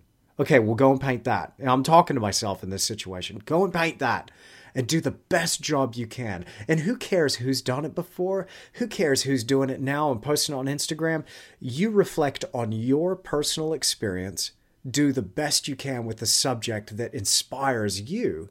And you're going to end up creating something unique. That's the amazing thing. But the thing I realized is that wasn't something I could measure. If I was chasing originality and if I was chasing something that was unique, it had the opposite effect, because then I'm focused on what everybody else is doing and tweaking my approach instead of going inside and going, no. what do you love? Well, I love to paint giant portraits of celebrities that have been and gone, and I want to do it in bright rainbow colors. Great, well, go and do that. Who cares that people have painted Jimi Hendrix? Go and do it and make a damn fine job of it. Do the best you can, because what's going to end up happening is that as you're pouring that love out of you, it's going to end up taking on its unique flair. And then pretty soon people are going to go, holy crap, look at what this guy's doing. Look what this gal's doing. This is unique. This is incredible. And then it starts building. But then again, don't focus on the building. Don't just keep going back to the work and checking back in. And when I look at your work and I look at your Instagram and your website, I just see something there that is absolutely authentic. Again, I said it before, but I love what you're doing, man. I mean, it's slick. I mean, not only is it, exceptionally well done, I just look at it and go, wow, I haven't really seen that before. I can't say Steve Chmilar is like so-and-so. You seem to have hit your stride in a really unique way. Thank you. I guess coming back to the idea of competition, in a way, we're just in a competition with ourselves to be as much ourselves as we can, to be more specific at that special, unique thing, that little idea that makes me feel like it's my own thing, to get to zone in on that more and more and more and more. And, the other interesting thing, I've noticed, I've seen other painters and other paintings that do remind me of my work a little bit. And sometimes I do feel a little bit of that feeling, that jealousy feeling once in a while as well. But as I zone in more and more on my thing, I feel like the reason that it comes across that way is because I'm always chasing, like I just said, my certain flavor of whatever that mood was that I was trying to create when I first made that tiny little sketch, or something that's unique to me that doesn't involve the rest of the world. And maybe there's a thought I have about that would be a little bit controversial. Like, I know there's an idea that artists should, like when I first moved to the big city, people would say, oh, you're going to move to the big city so you can be inspired by other artists and share ideas and all this kind of stuff. And even before I moved, I was saying in my head, like, no, I'm not going there to look at what somebody else did and then say, oh, I want to do that now too. Like, it was never the point, like, or to be inspired by anything that I saw. Like, I was never painting what I saw. Like, my thing that I was going for was always different than that.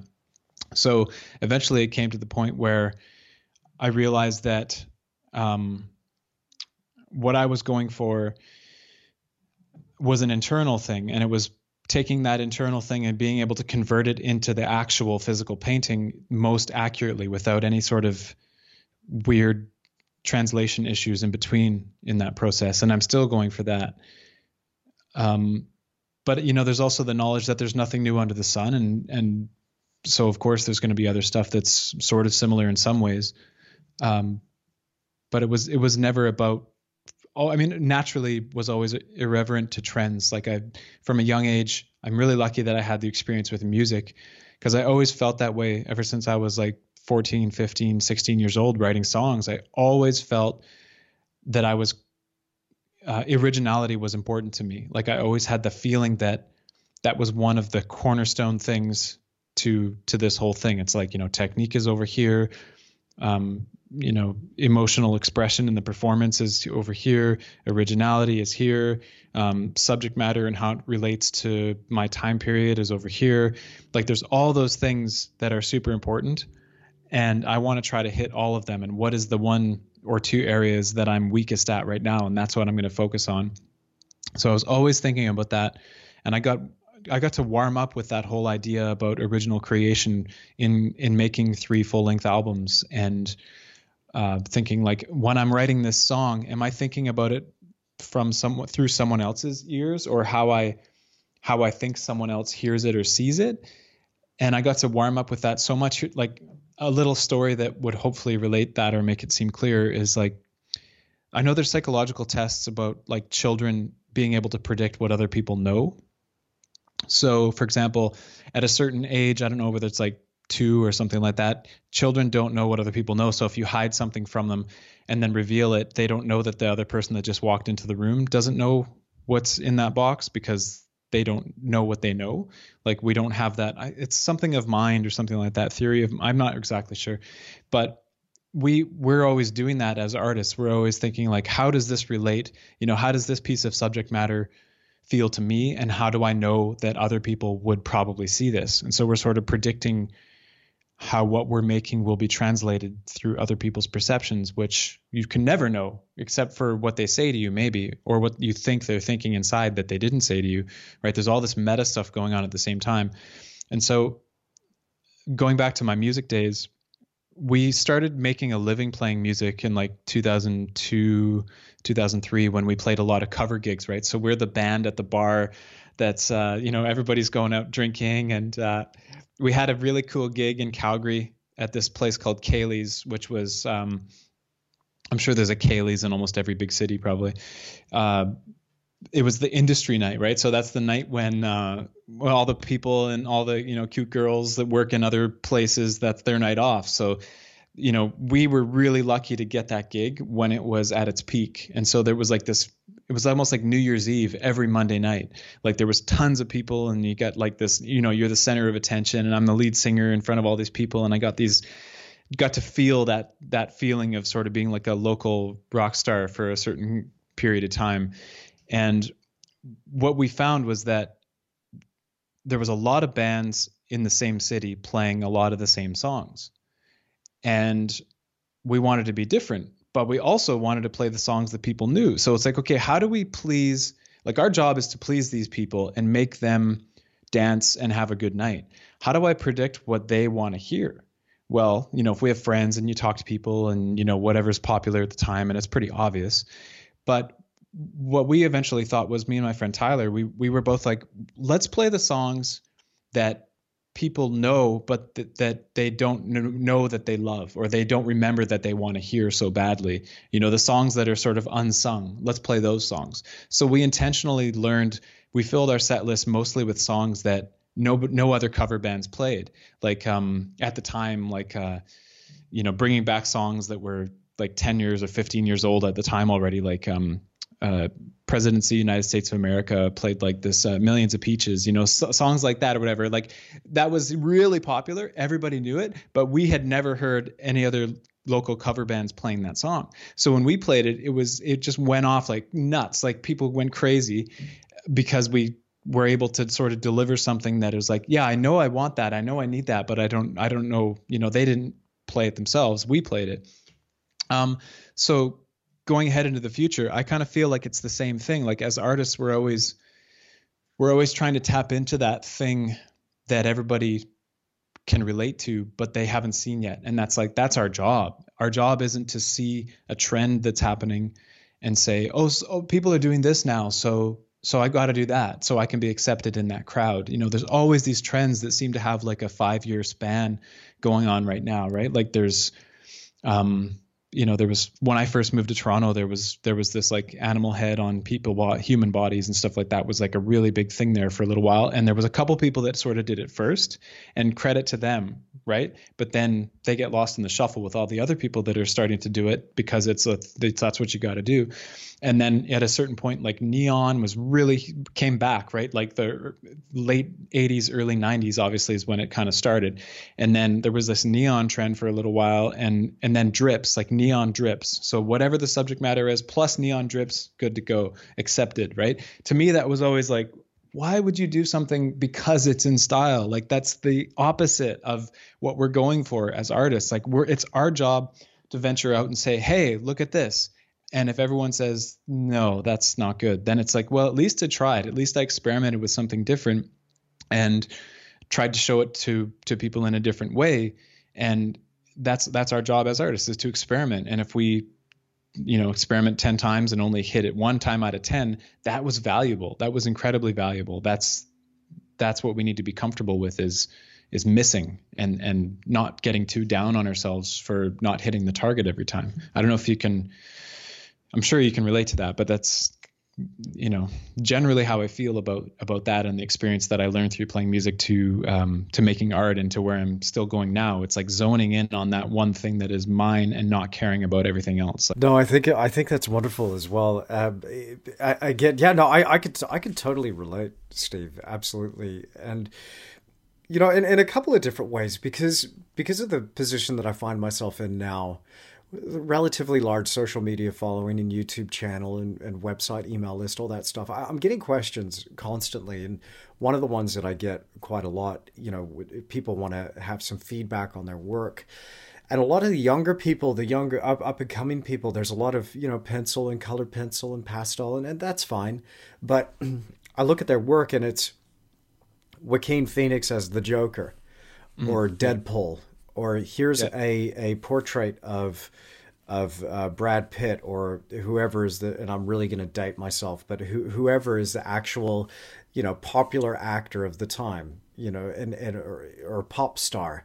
And people are really, really inspired by and just really taken with trying to get that to look as real as possible. And here's Tony Stark drawn as real as possible. And that's okay. Yeah. That's fine. But at the end of the day, a lot of people as well, they're asking, how can I want to paint something epic? Where can I find that epic thing? And I think this is it's the role of artists, as we're saying, is to dig down and find the epic within and try and figure out, okay, if everybody else is doing it, okay, well, maybe there's something there, but probably not. It's by the time you see it everywhere, it is over. It's done. It's put a fork in it. It is done. I don't know how many more big portraits of people with honey, oil, milk, or whatever dripping down their heads. How many more of those I can see? They're everywhere. They're absolutely everywhere. There's a few people who are probably the first. I reckon my buddy Matt Doust, when he was still alive and he was still painting, I reckon he was the first one. I'm just going to say it, but I could be wrong, but that was the first time I ever saw that. I was like, wow, dude, that's really neat. And since then I see huge portraits of stuff. So, I think, it's about just, again, finding the epic within the portraits. They're some of my favorite portraits. Weren't of anybody famous, no celebrity or anything. For me, just speaking personally about the work that I've done, my favorite portraits are the people that didn't ask for it, the people that I saw something in them. No one knew who these people were. My favorite two were Oma and Granddad, my wife's grandparents. And these are kiwi fruit farmers from the North Island of New Zealand. And just humble, simple people, but there was such a grace and a beauty in them. And I was like, I want to talk about that. Those are probably two of my most viewed videos on YouTube. There's nothing about, fame or anything. It was just like, how can I paint these people with love? And hopefully that comes through. And I think it did come through for a lot of people. But I guess the point I'm trying to make is, again, coming back to maybe not worrying so much about how you can put your own unique spin on the neon drips, but how can you just do whatever the hell you want to do, even if it is Tony Stark, if that's really what you would love to do, do it. Do one hell of a job at it too. But sometimes the answer, the epic, the majestic, the magnificent is just sitting right in front of us, just within our reach. And no one knows about it. And it's our job to say, hey, I always felt that this was the job of the artist. Look at this. Isn't this cool? Isn't this an amazing thing? There's a documentary that I love by Roger Scruton called Why Beauty Matters. And it's still on YouTube, I'm pretty sure. Have you seen it? Yeah, I do. A while ago, yeah. So he was talking about a painting. And I think it was Courbet who did this painting of crumpled bed sheets. And it was, Roger Scruton was talking about, all of these different layered meanings that could come from this painting of crumpled bed sheets. My takeaway, my thought process was, this guy wasn't looking to be groundbreaking or anything. He just saw something. He was like, wow, that's amazing. I got to paint that. And it created a masterpiece that we talk about still over 100 years later. And so I think, yeah, the epic is just within reach. It's just a matter of just reaching out and grabbing it. Yeah, I guess it's that idea of making something that not everyone is noticing and putting it on a pedestal and saying, this is something we see every day, like leaves. I just recently created a leaf study for a beginner oil painting class that I'm doing. And it's like all I can see outside right now is fallen leaves. Like they're all over the place. We all see them every day right now here. So what's so special about that? Well, let me tell you, right? So it's like, look at it this way, and suddenly we'll see that. Yeah. But I think it's what you're talking about with your portrait of the grandparents as well. That's because everyone else in the world doesn't know who they are. It's suddenly looking at their personal character, like the emotion that they're having, or what it is about them that is universal or something like that, rather than look at this famous person, I'm painting this because I want to be associated with this famous person, or something like, I don't know, we all do it, right? Like there's this name dropping or something, like if you've been to a certain place or whatever, you make sure that you mention that, or if you know a certain person, like there's this tendency in the arts to sort of look for popularity or celebrity that way. Whereas like I personally always felt like rather than moving to like New York City or something like that so that I can then be associated with New York, I would rather move to the middle of nowhere and make that special, so that suddenly people say that that's special because so-and-so lives there. I don't know. That sounds a little bit self-aggrandizing, but I kind of feel like there's definitely something to that. Like it's, I don't live in the middle of nowhere, but I think you live in the middle of nowhere more than I do, but it's definitely not, this is not Toronto. No, I'm definitely in the middle of nowhere. I was thinking about that going, yeah, actually that's pretty much what I did in a nutshell. Again, Lawrence in the middle of this, at the bottom of the South Island of New Zealand, a little town on a highway between two kind of major centers, if you can call them that. Dunedin has 50,000 people. They call it a city. And Queenstown has anywhere between 50,000 to 3.5 million, depending on what time of year you go. Mm-hmm. So it's nuts, but we're just tucked away, and we're the little town that you zoom through. Maybe you stop off, go to the bathroom, get an ice cream, keep going. Maybe get some gas, keep going. Yeah. And when they found, I was saying to Rachel about this, when we first moved here, because she was asking me, we were going, is this something we really want to do? Is this a move we really want to make? And they had found gold here back in the 1860s, and it was a huge gold mining town, massive gold rush. So, far from the 500 people that are here today, it had like 11,000 back in the day. It was like a big deal. It was one of the richest gold mine finds on the planet at the time. It was huge. Wow. So it rivaled anything that was found in Alaska, in the United States, in Australia. This was a massive deposit. And so it was booming. There was activity everywhere. And then, of course, the seams, they dry up and people shift and they move. And now we're left with some relics from a really interesting past. And as we're coming through, I was saying to Rachel, I thought it sounded cool, but I was like, no, there's still gold here.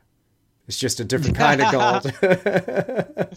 Yep. Yeah. You should put that on a t-shirt. Yeah. Why not? Lawrence, there's still gold here.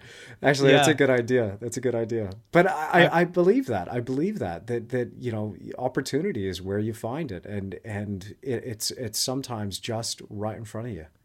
Yep. Well, I think you're living proof of that, to be able to have the reach that you've had, with the help of the internet, obviously, and your use of that tool so effectively, to be able to be where you are and be having the success that I'm sure you've had. And I know people that are currently living in Toronto, for example, that have endless resources, maybe a lack of space, because that's the one thing about the big city, is that space is more expensive, and that's part of why I like being where I am right now. Yeah.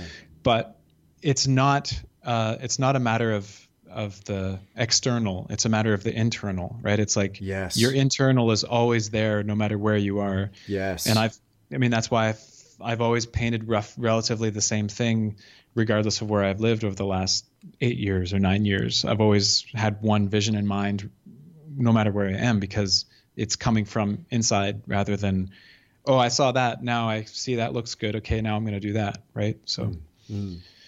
Yeah, but again, I mean, just my own personal trajectory. I mean, before anybody knew about me on YouTube or online, I mean, it might have seemed like I came out of nowhere, but I was already a professional artist for over a decade before, full time since I was 21, before anybody ever knew that oh, here he is on YouTube. And then I show up at the time, was a lot bigger then, long hair, and I'm like, yeah, I'm gonna teach you how to paint a picture. But now it's, what I realized is just the power of the medium of the internet that we have. We could be anywhere. I'm waiting for another artist or two artists. I'm telling you right now, let me just put a little announcement out there. There are some beautiful old buildings available in Lawrence. You can get yourself a cheap house and a big old building. Come have a studio gallery in this town. It's gonna go off soon.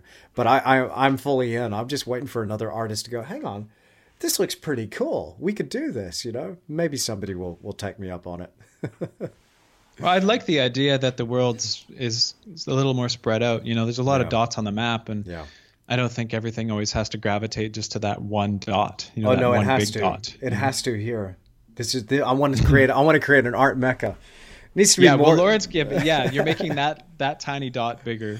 Yeah, but I think in general, it's the idea that we have to go to a certain place in order to become successful or something. And I love that about what we can do in visual arts with the internet now, and to be, reach out to collectors at any time. That's crazy. Like, I don't know. A lot of people didn't see that coming, I don't think. Absolutely.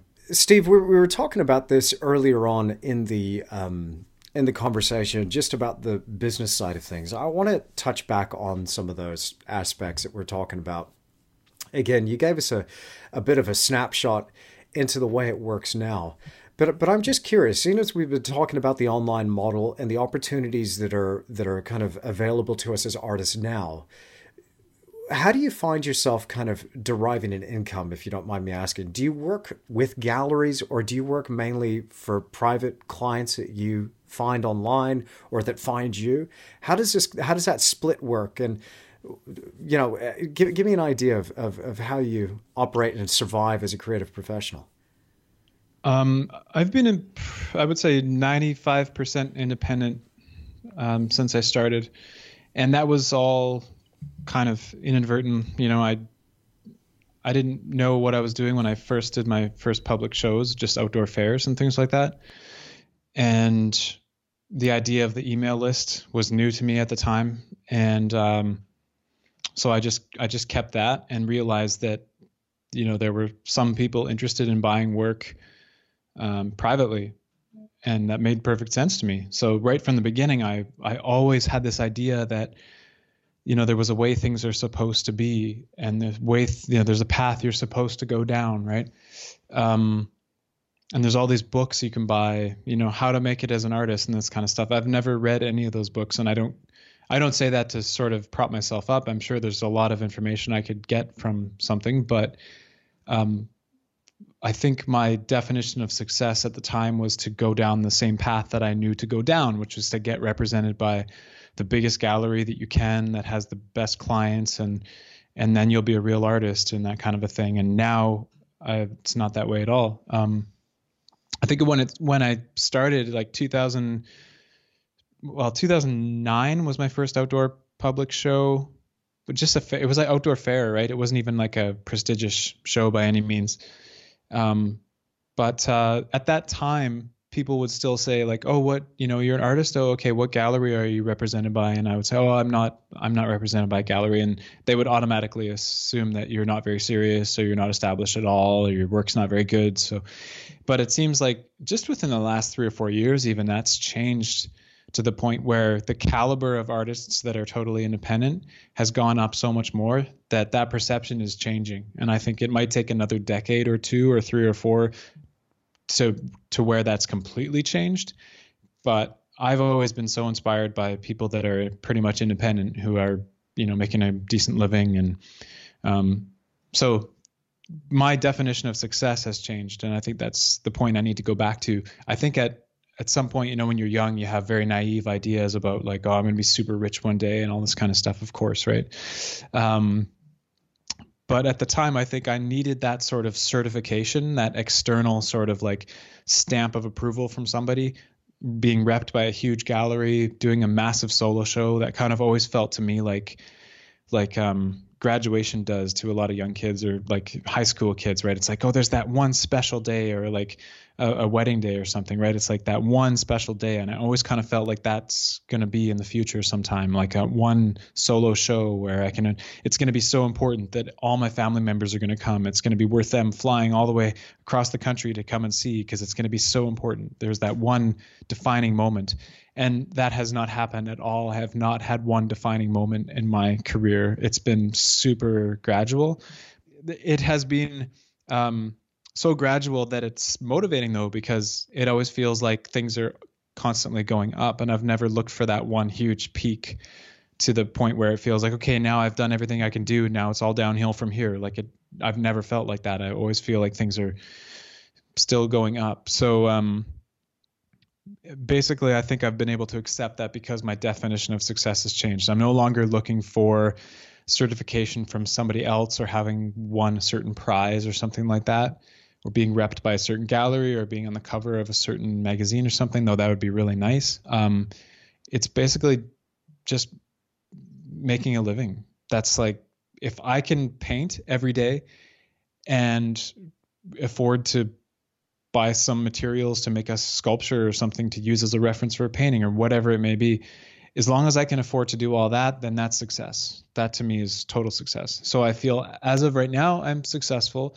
And if my paintings eventually, you know, gain in price a bit, then that's even just better, right? So it's kind of like icing on the cake. It's a great answer. I love that. I love that. I've always had that goal for myself, and that definition of success, that success was sustaining creative production. The job of the artist is to continually make art. And if you can do that, then pat yourself on the back, you're successful. All this other stuff is just extra. You know, it's about, can we live a creative life? Can we pay the bills? And can we derive that income solely from our creative production? And again, if we can't, there's no harm as well. If there are people out there listening to this, there's no shame or anything in having to work part-time or doing something to supplement that creative production. But you could still, I guess, consider yourself a full-time artist if you are dedicating a full-time amount of time, which is like a 40-hour work week, to painting. I mean, if you can do that, that is a hell of an achievement. And it's something to be insanely proud of. So I hope that people out there can hear that.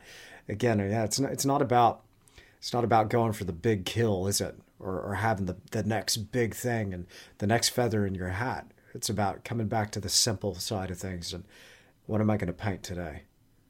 Yeah, I guess that also links to how we define what or who an artist is, because personally for me, it's basically somebody that dedicates as much time as they can to putting forth their original vision, regardless of whether they're working other jobs and stuff. And I mean, I pat anybody on the back that is able to, have kids or, other jobs and things like that, and also make great stuff. Like that's huge. That's massive. Absolutely, man. Absolutely. Yeah. It's challenging for me. And I've set up my life in a way that I can pretty much paint every day, all day if I want to, and it's still challenging. So hats off to anybody that, absolutely. Yeah. So I'm again, this little goat in the background, Steve, has been staring at me, and I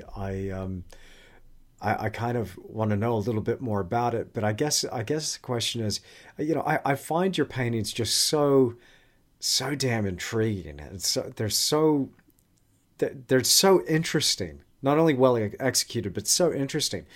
How do you come up with the ideas you come up with, and what really drives you? What are some of the themes and things that interest you personally when you approach the canvas? I think in terms of subject matter, it's the big questions, right, that we could obviously talk about for an infinite amount of time. Specific, like, all the big stuff, right? Which is not something that I know a lot of people that are critical of representational painting and would say that's in the past and move beyond that. Like, I think that's one of the things that people stray away from, and that end of the philosophical spectrum is like, don't talk about the big questions or anything like that, right? It's like, whereas to me, that's always been the most interesting thing. It's just how it's put on the table, so to speak. That being said, this animal is on a table. It's kind of like an idea of like visual metaphors, something that really means a lot to me, like a certain subject matter, or like even a key phrase, even just words.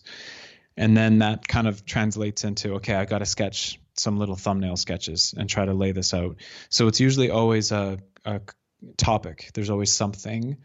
And then that something turns into visuals, which sometimes in the end almost doesn't have very much to do with the initial inspiration or the little notes that I wrote down. But that's what it ends up as. It has to be, I mean, it's funny that you said, I'm really glad that you said you find the work intriguing, because that's what I'm going for. I find, like, if I do an art fair and I have people that come into my booth or something and they look kind of confused, that's good. That's what I think there's an art to that. There's an art to drawing people in. And if I feel like if I show them something that they know exactly what it is, then they might look at it for a few seconds and be like, oh, cool. Yeah, that's a really great, whatever it is. But I want to, it's like a recipe. It's like tweaking the dials of like a big mixing soundboard that's got like hundreds and hundreds of dials. Like, I try to calculate everything as much as possible and tweak little things here and there in terms of choices of subject matter, so that somebody might look at it and say, oh, that's well, no, wait a minute. That's not what I thought it was.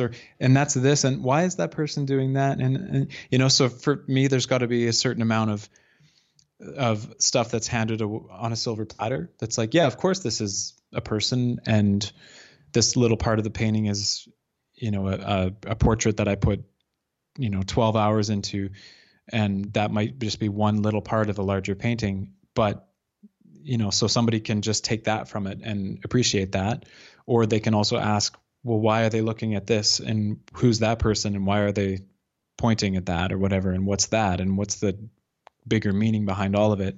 To me, that's the exciting part. The little animal on the table, I'll see if I can. This is a sculpture that I made only for the purpose of an art reference. So it's really meant to be seen only from this angle. The back of it is not finished at all.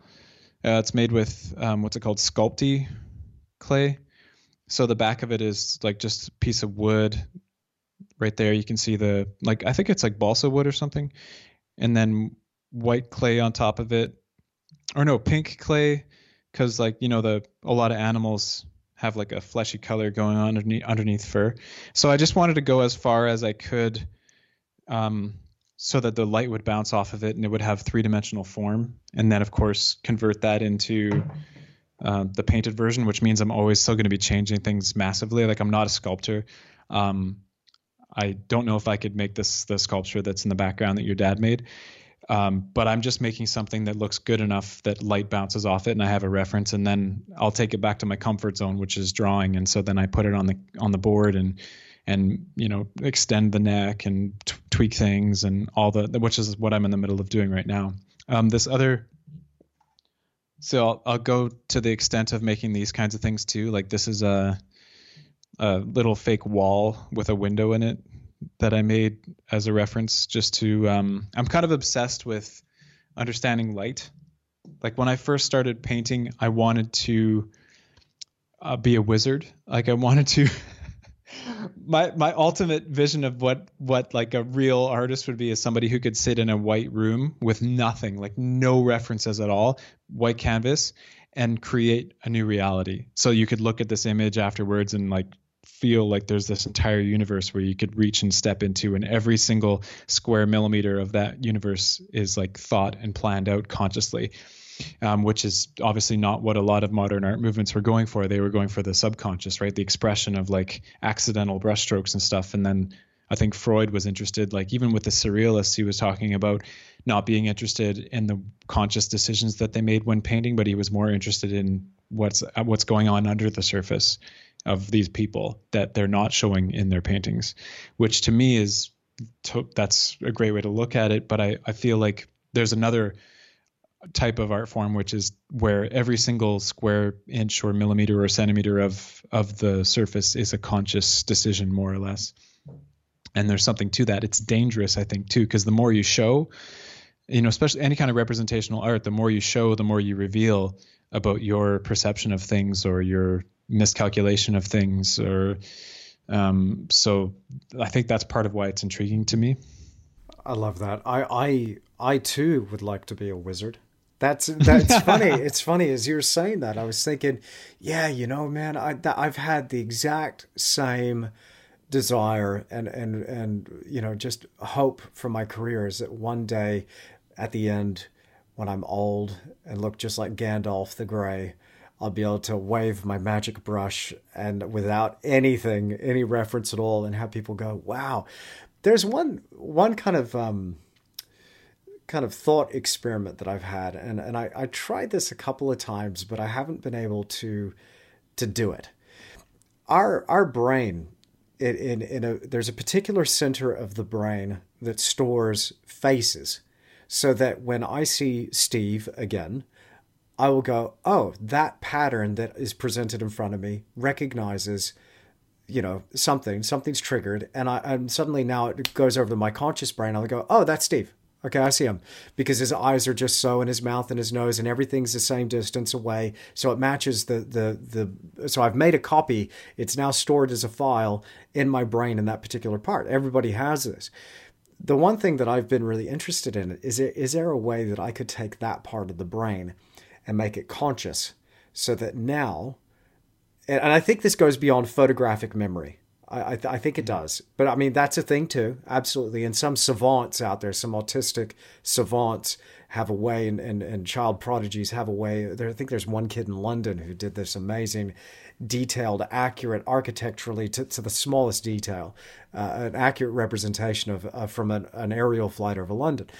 That's kind of not what I'm talking about. But is there a way that I could take what was stored in that center in my brain and now draw a faithful portrait and create a brilliant likeness of you without having you in front of me on Skype? If I was to do a portrait inspired by Sandra Kopp, painting over Skype, but could I do that without actually being in front of you or seeing a representation of you? I couldn't do it. I can't do it. I find that so interesting, that idea that we could be able to veer away from our source material, and then just completely dial in and then create something from and that, to me, that bums me out about our own human limitations, my limitations. Let me just speak for myself. My limitations as a human being. I so desperately want to break free of that and kind of let loose a little bit more. Yeah, I relate to that completely, because that's why I started making the sculptures. It was kind of a humbling point where I was like, I'm going to start using other things to help me out here, because my first 4 or 5 paintings were done with little references. I did find Google Images here and there to sort of give me a hint at something, but they were for the most part invented. And I was always struggling because there's so much information, as you know, in shadows, and there's just even folds of a garment or something, right? There's just so much information there in terms of value, not even form, even just black and white making drawings. There's so much information there, never mind color and value. So to me, that's why I started making all the little models and stuff, was to not only provide a really good reference that I can paint from, but can learn. I want to keep learning about light as much as possible and surprise myself and sort of think okay, I got this little model, and if I consciously think about how do I think it's going to look once the light hits it, and then turn the lights on and then be like, oh, okay. Sometimes I was maybe kind of close, or sometimes I was totally off. And it's like, there's always something to be learned by that. But I think what you're saying about the portraits is very interesting. I think that almost anybody could learn to do that if they really focus on it. Like, I don't think nobody can do everything, obviously. But if you specialize in portraiture, for example, I've been trying to do this lately, where you have, say, like a side profile, which is like, it's almost like a signature, right? Like you can pretty much do a person's side profile in one path of a pencil. And that's like a signature that everyone's is totally unique, and as soon as you get into the placement of the eye and stuff, it just gets that much more unique, of course. But to me, it's like, if we can memorize the formula of that signature, then we know that much more about the variations that could happen this way or that way compared to that formula of that signature. And so I think it is possible. It's just not possible to do with everything, or the way that, the light hits the side of someone's face, and then therefore how will it hit the side of their garment if it's gray, or if it's white, or if it's green, or whatever. Like, there's so much information there that making all these reference models and stuff makes a lot of sense to me. But I also had to humble myself down from wizardry so that I could come back to earth and say, like, okay, you're not a wizard.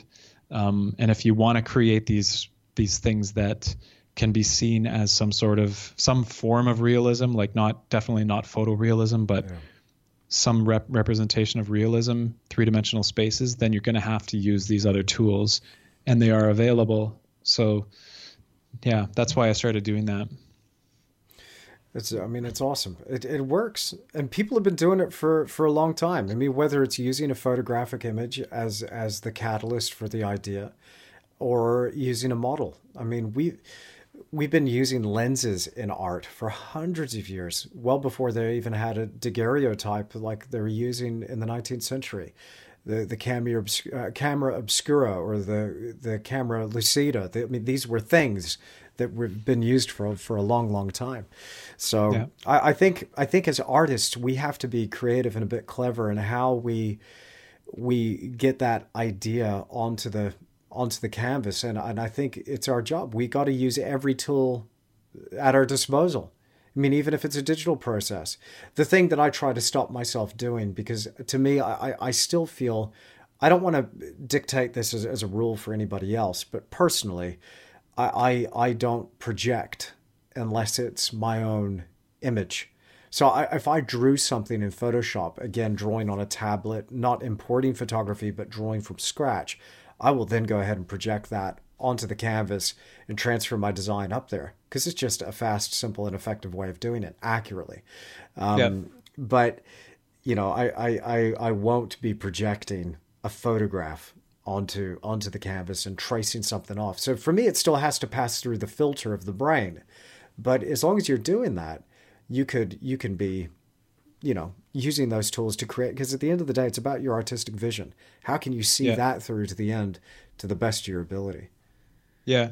I've used a projector too a couple times, and I found that I still had to redraw a lot of things anyways. Even like I have a digital projector that has pretty crisp, sharp lines, and I still had to redraw things. So it would give me the placement of where something is, but I had like all the little lines had to be moved and erased and customized anyways. So at that point, I was just like, why not just make a really loose grid? If I spend a lot of time making a Photoshop reference and moving things around so that they work compositionally just in a certain way, then that's important. So I want to make sure I get those things in the right place. But from that very loose grid that might only be like 1, 2, 3, 4, 5, 6 lines, dividing the canvas in a few squares, and then just so you can get things in the right place, and then still drawing, to me, is really valuable, because drawing is like a muscle. And if we don't do it right, I mean, as I know of seeing your drawing sessions that you've done on your YouTube channel as well, like it's inspiring, because it's true. We have to draw as much as possible to keep that muscle strong. Yeah, as much as we can. Yeah, absolutely. Yeah. Well, Steve, I've really enjoyed this conversation. We've gone in all kinds of different areas, and it's just been a real blast getting to know you a little bit more and hearing a little bit more about your process and your work. What's next for you on this journey? What are some of the things you're working on right now? Are you putting together an exhibition? Are you working on a commission? I'm currently working on a large piece that is still in the underpainting part of the process. It's behind me. And it was, fortunately, that's another example of the internet. It's sold, so I'm able to continue to work on it and then finish it. The collector's in no huge rush, so that's awesome. Other than that, I've got tons of ideas, and I've got another piece I'd like to start before this one is finished. Other than that, my whole career has kind of been planning maybe a year ahead, but I don't have any major exhibitions that I'm planning right now. I think in a way I've kind of gone against the grain of what you're supposed to do by not putting a lot of time into that, but just putting a lot of time into the content and sort of, if we use the analogy of throwing a pebble in a pond, right, and creating ripples. I've always just in my own way create a bigger stone or a bigger pebble so that when I do throw it in the pond, it creates more ripples. And it's kind of worked for me. I found that the effort that I put into anything has been proportional. So if bigger effort, bigger results, bigger response. So being that's worked for me in the past, that's what I continue to try to do, is just make the greatest work that I possibly can, dedicate every moment that I possibly can to that. And then from there, more things can happen. So that's it. Brilliant, man. Well, thank you so much. I've really enjoyed this. Thank you for being on The Creative Endeavor. Thank you. You're welcome. Well, I really hope that you've enjoyed this episode of the Creative Endeavor podcast, and a huge thank you to the very talented Steve Chmilar for joining me. Again, you can find out more about Steve on his website, stevechmilar.com, and on Instagram @Steve Chmilar. And again, that last name is spelled Chmilar. Make sure you check out his exceptional artwork. I'm sure you're going to be blown away, just as I have. Amazing stuff. Now, if you enjoyed this episode, then please take the time to leave me a rating or a review on whatever audio platform you're listening on. It actually makes a huge difference to the show and how discoverable it is, and it really means a whole lot to me. Thank you so much. Now, your feedback, your comments, your emails mean the world to me as well. I've been receiving so much positivity over the last couple of months that I've been away, and people were just sharing with how much they enjoyed the creative endeavor. It just blows me away, the overwhelming response to this show so far. I did receive a message from Russell Smith, who can be found on Instagram @RussellSmithStudios, and I'll just read you his message here. He says, "Hi, Andrew.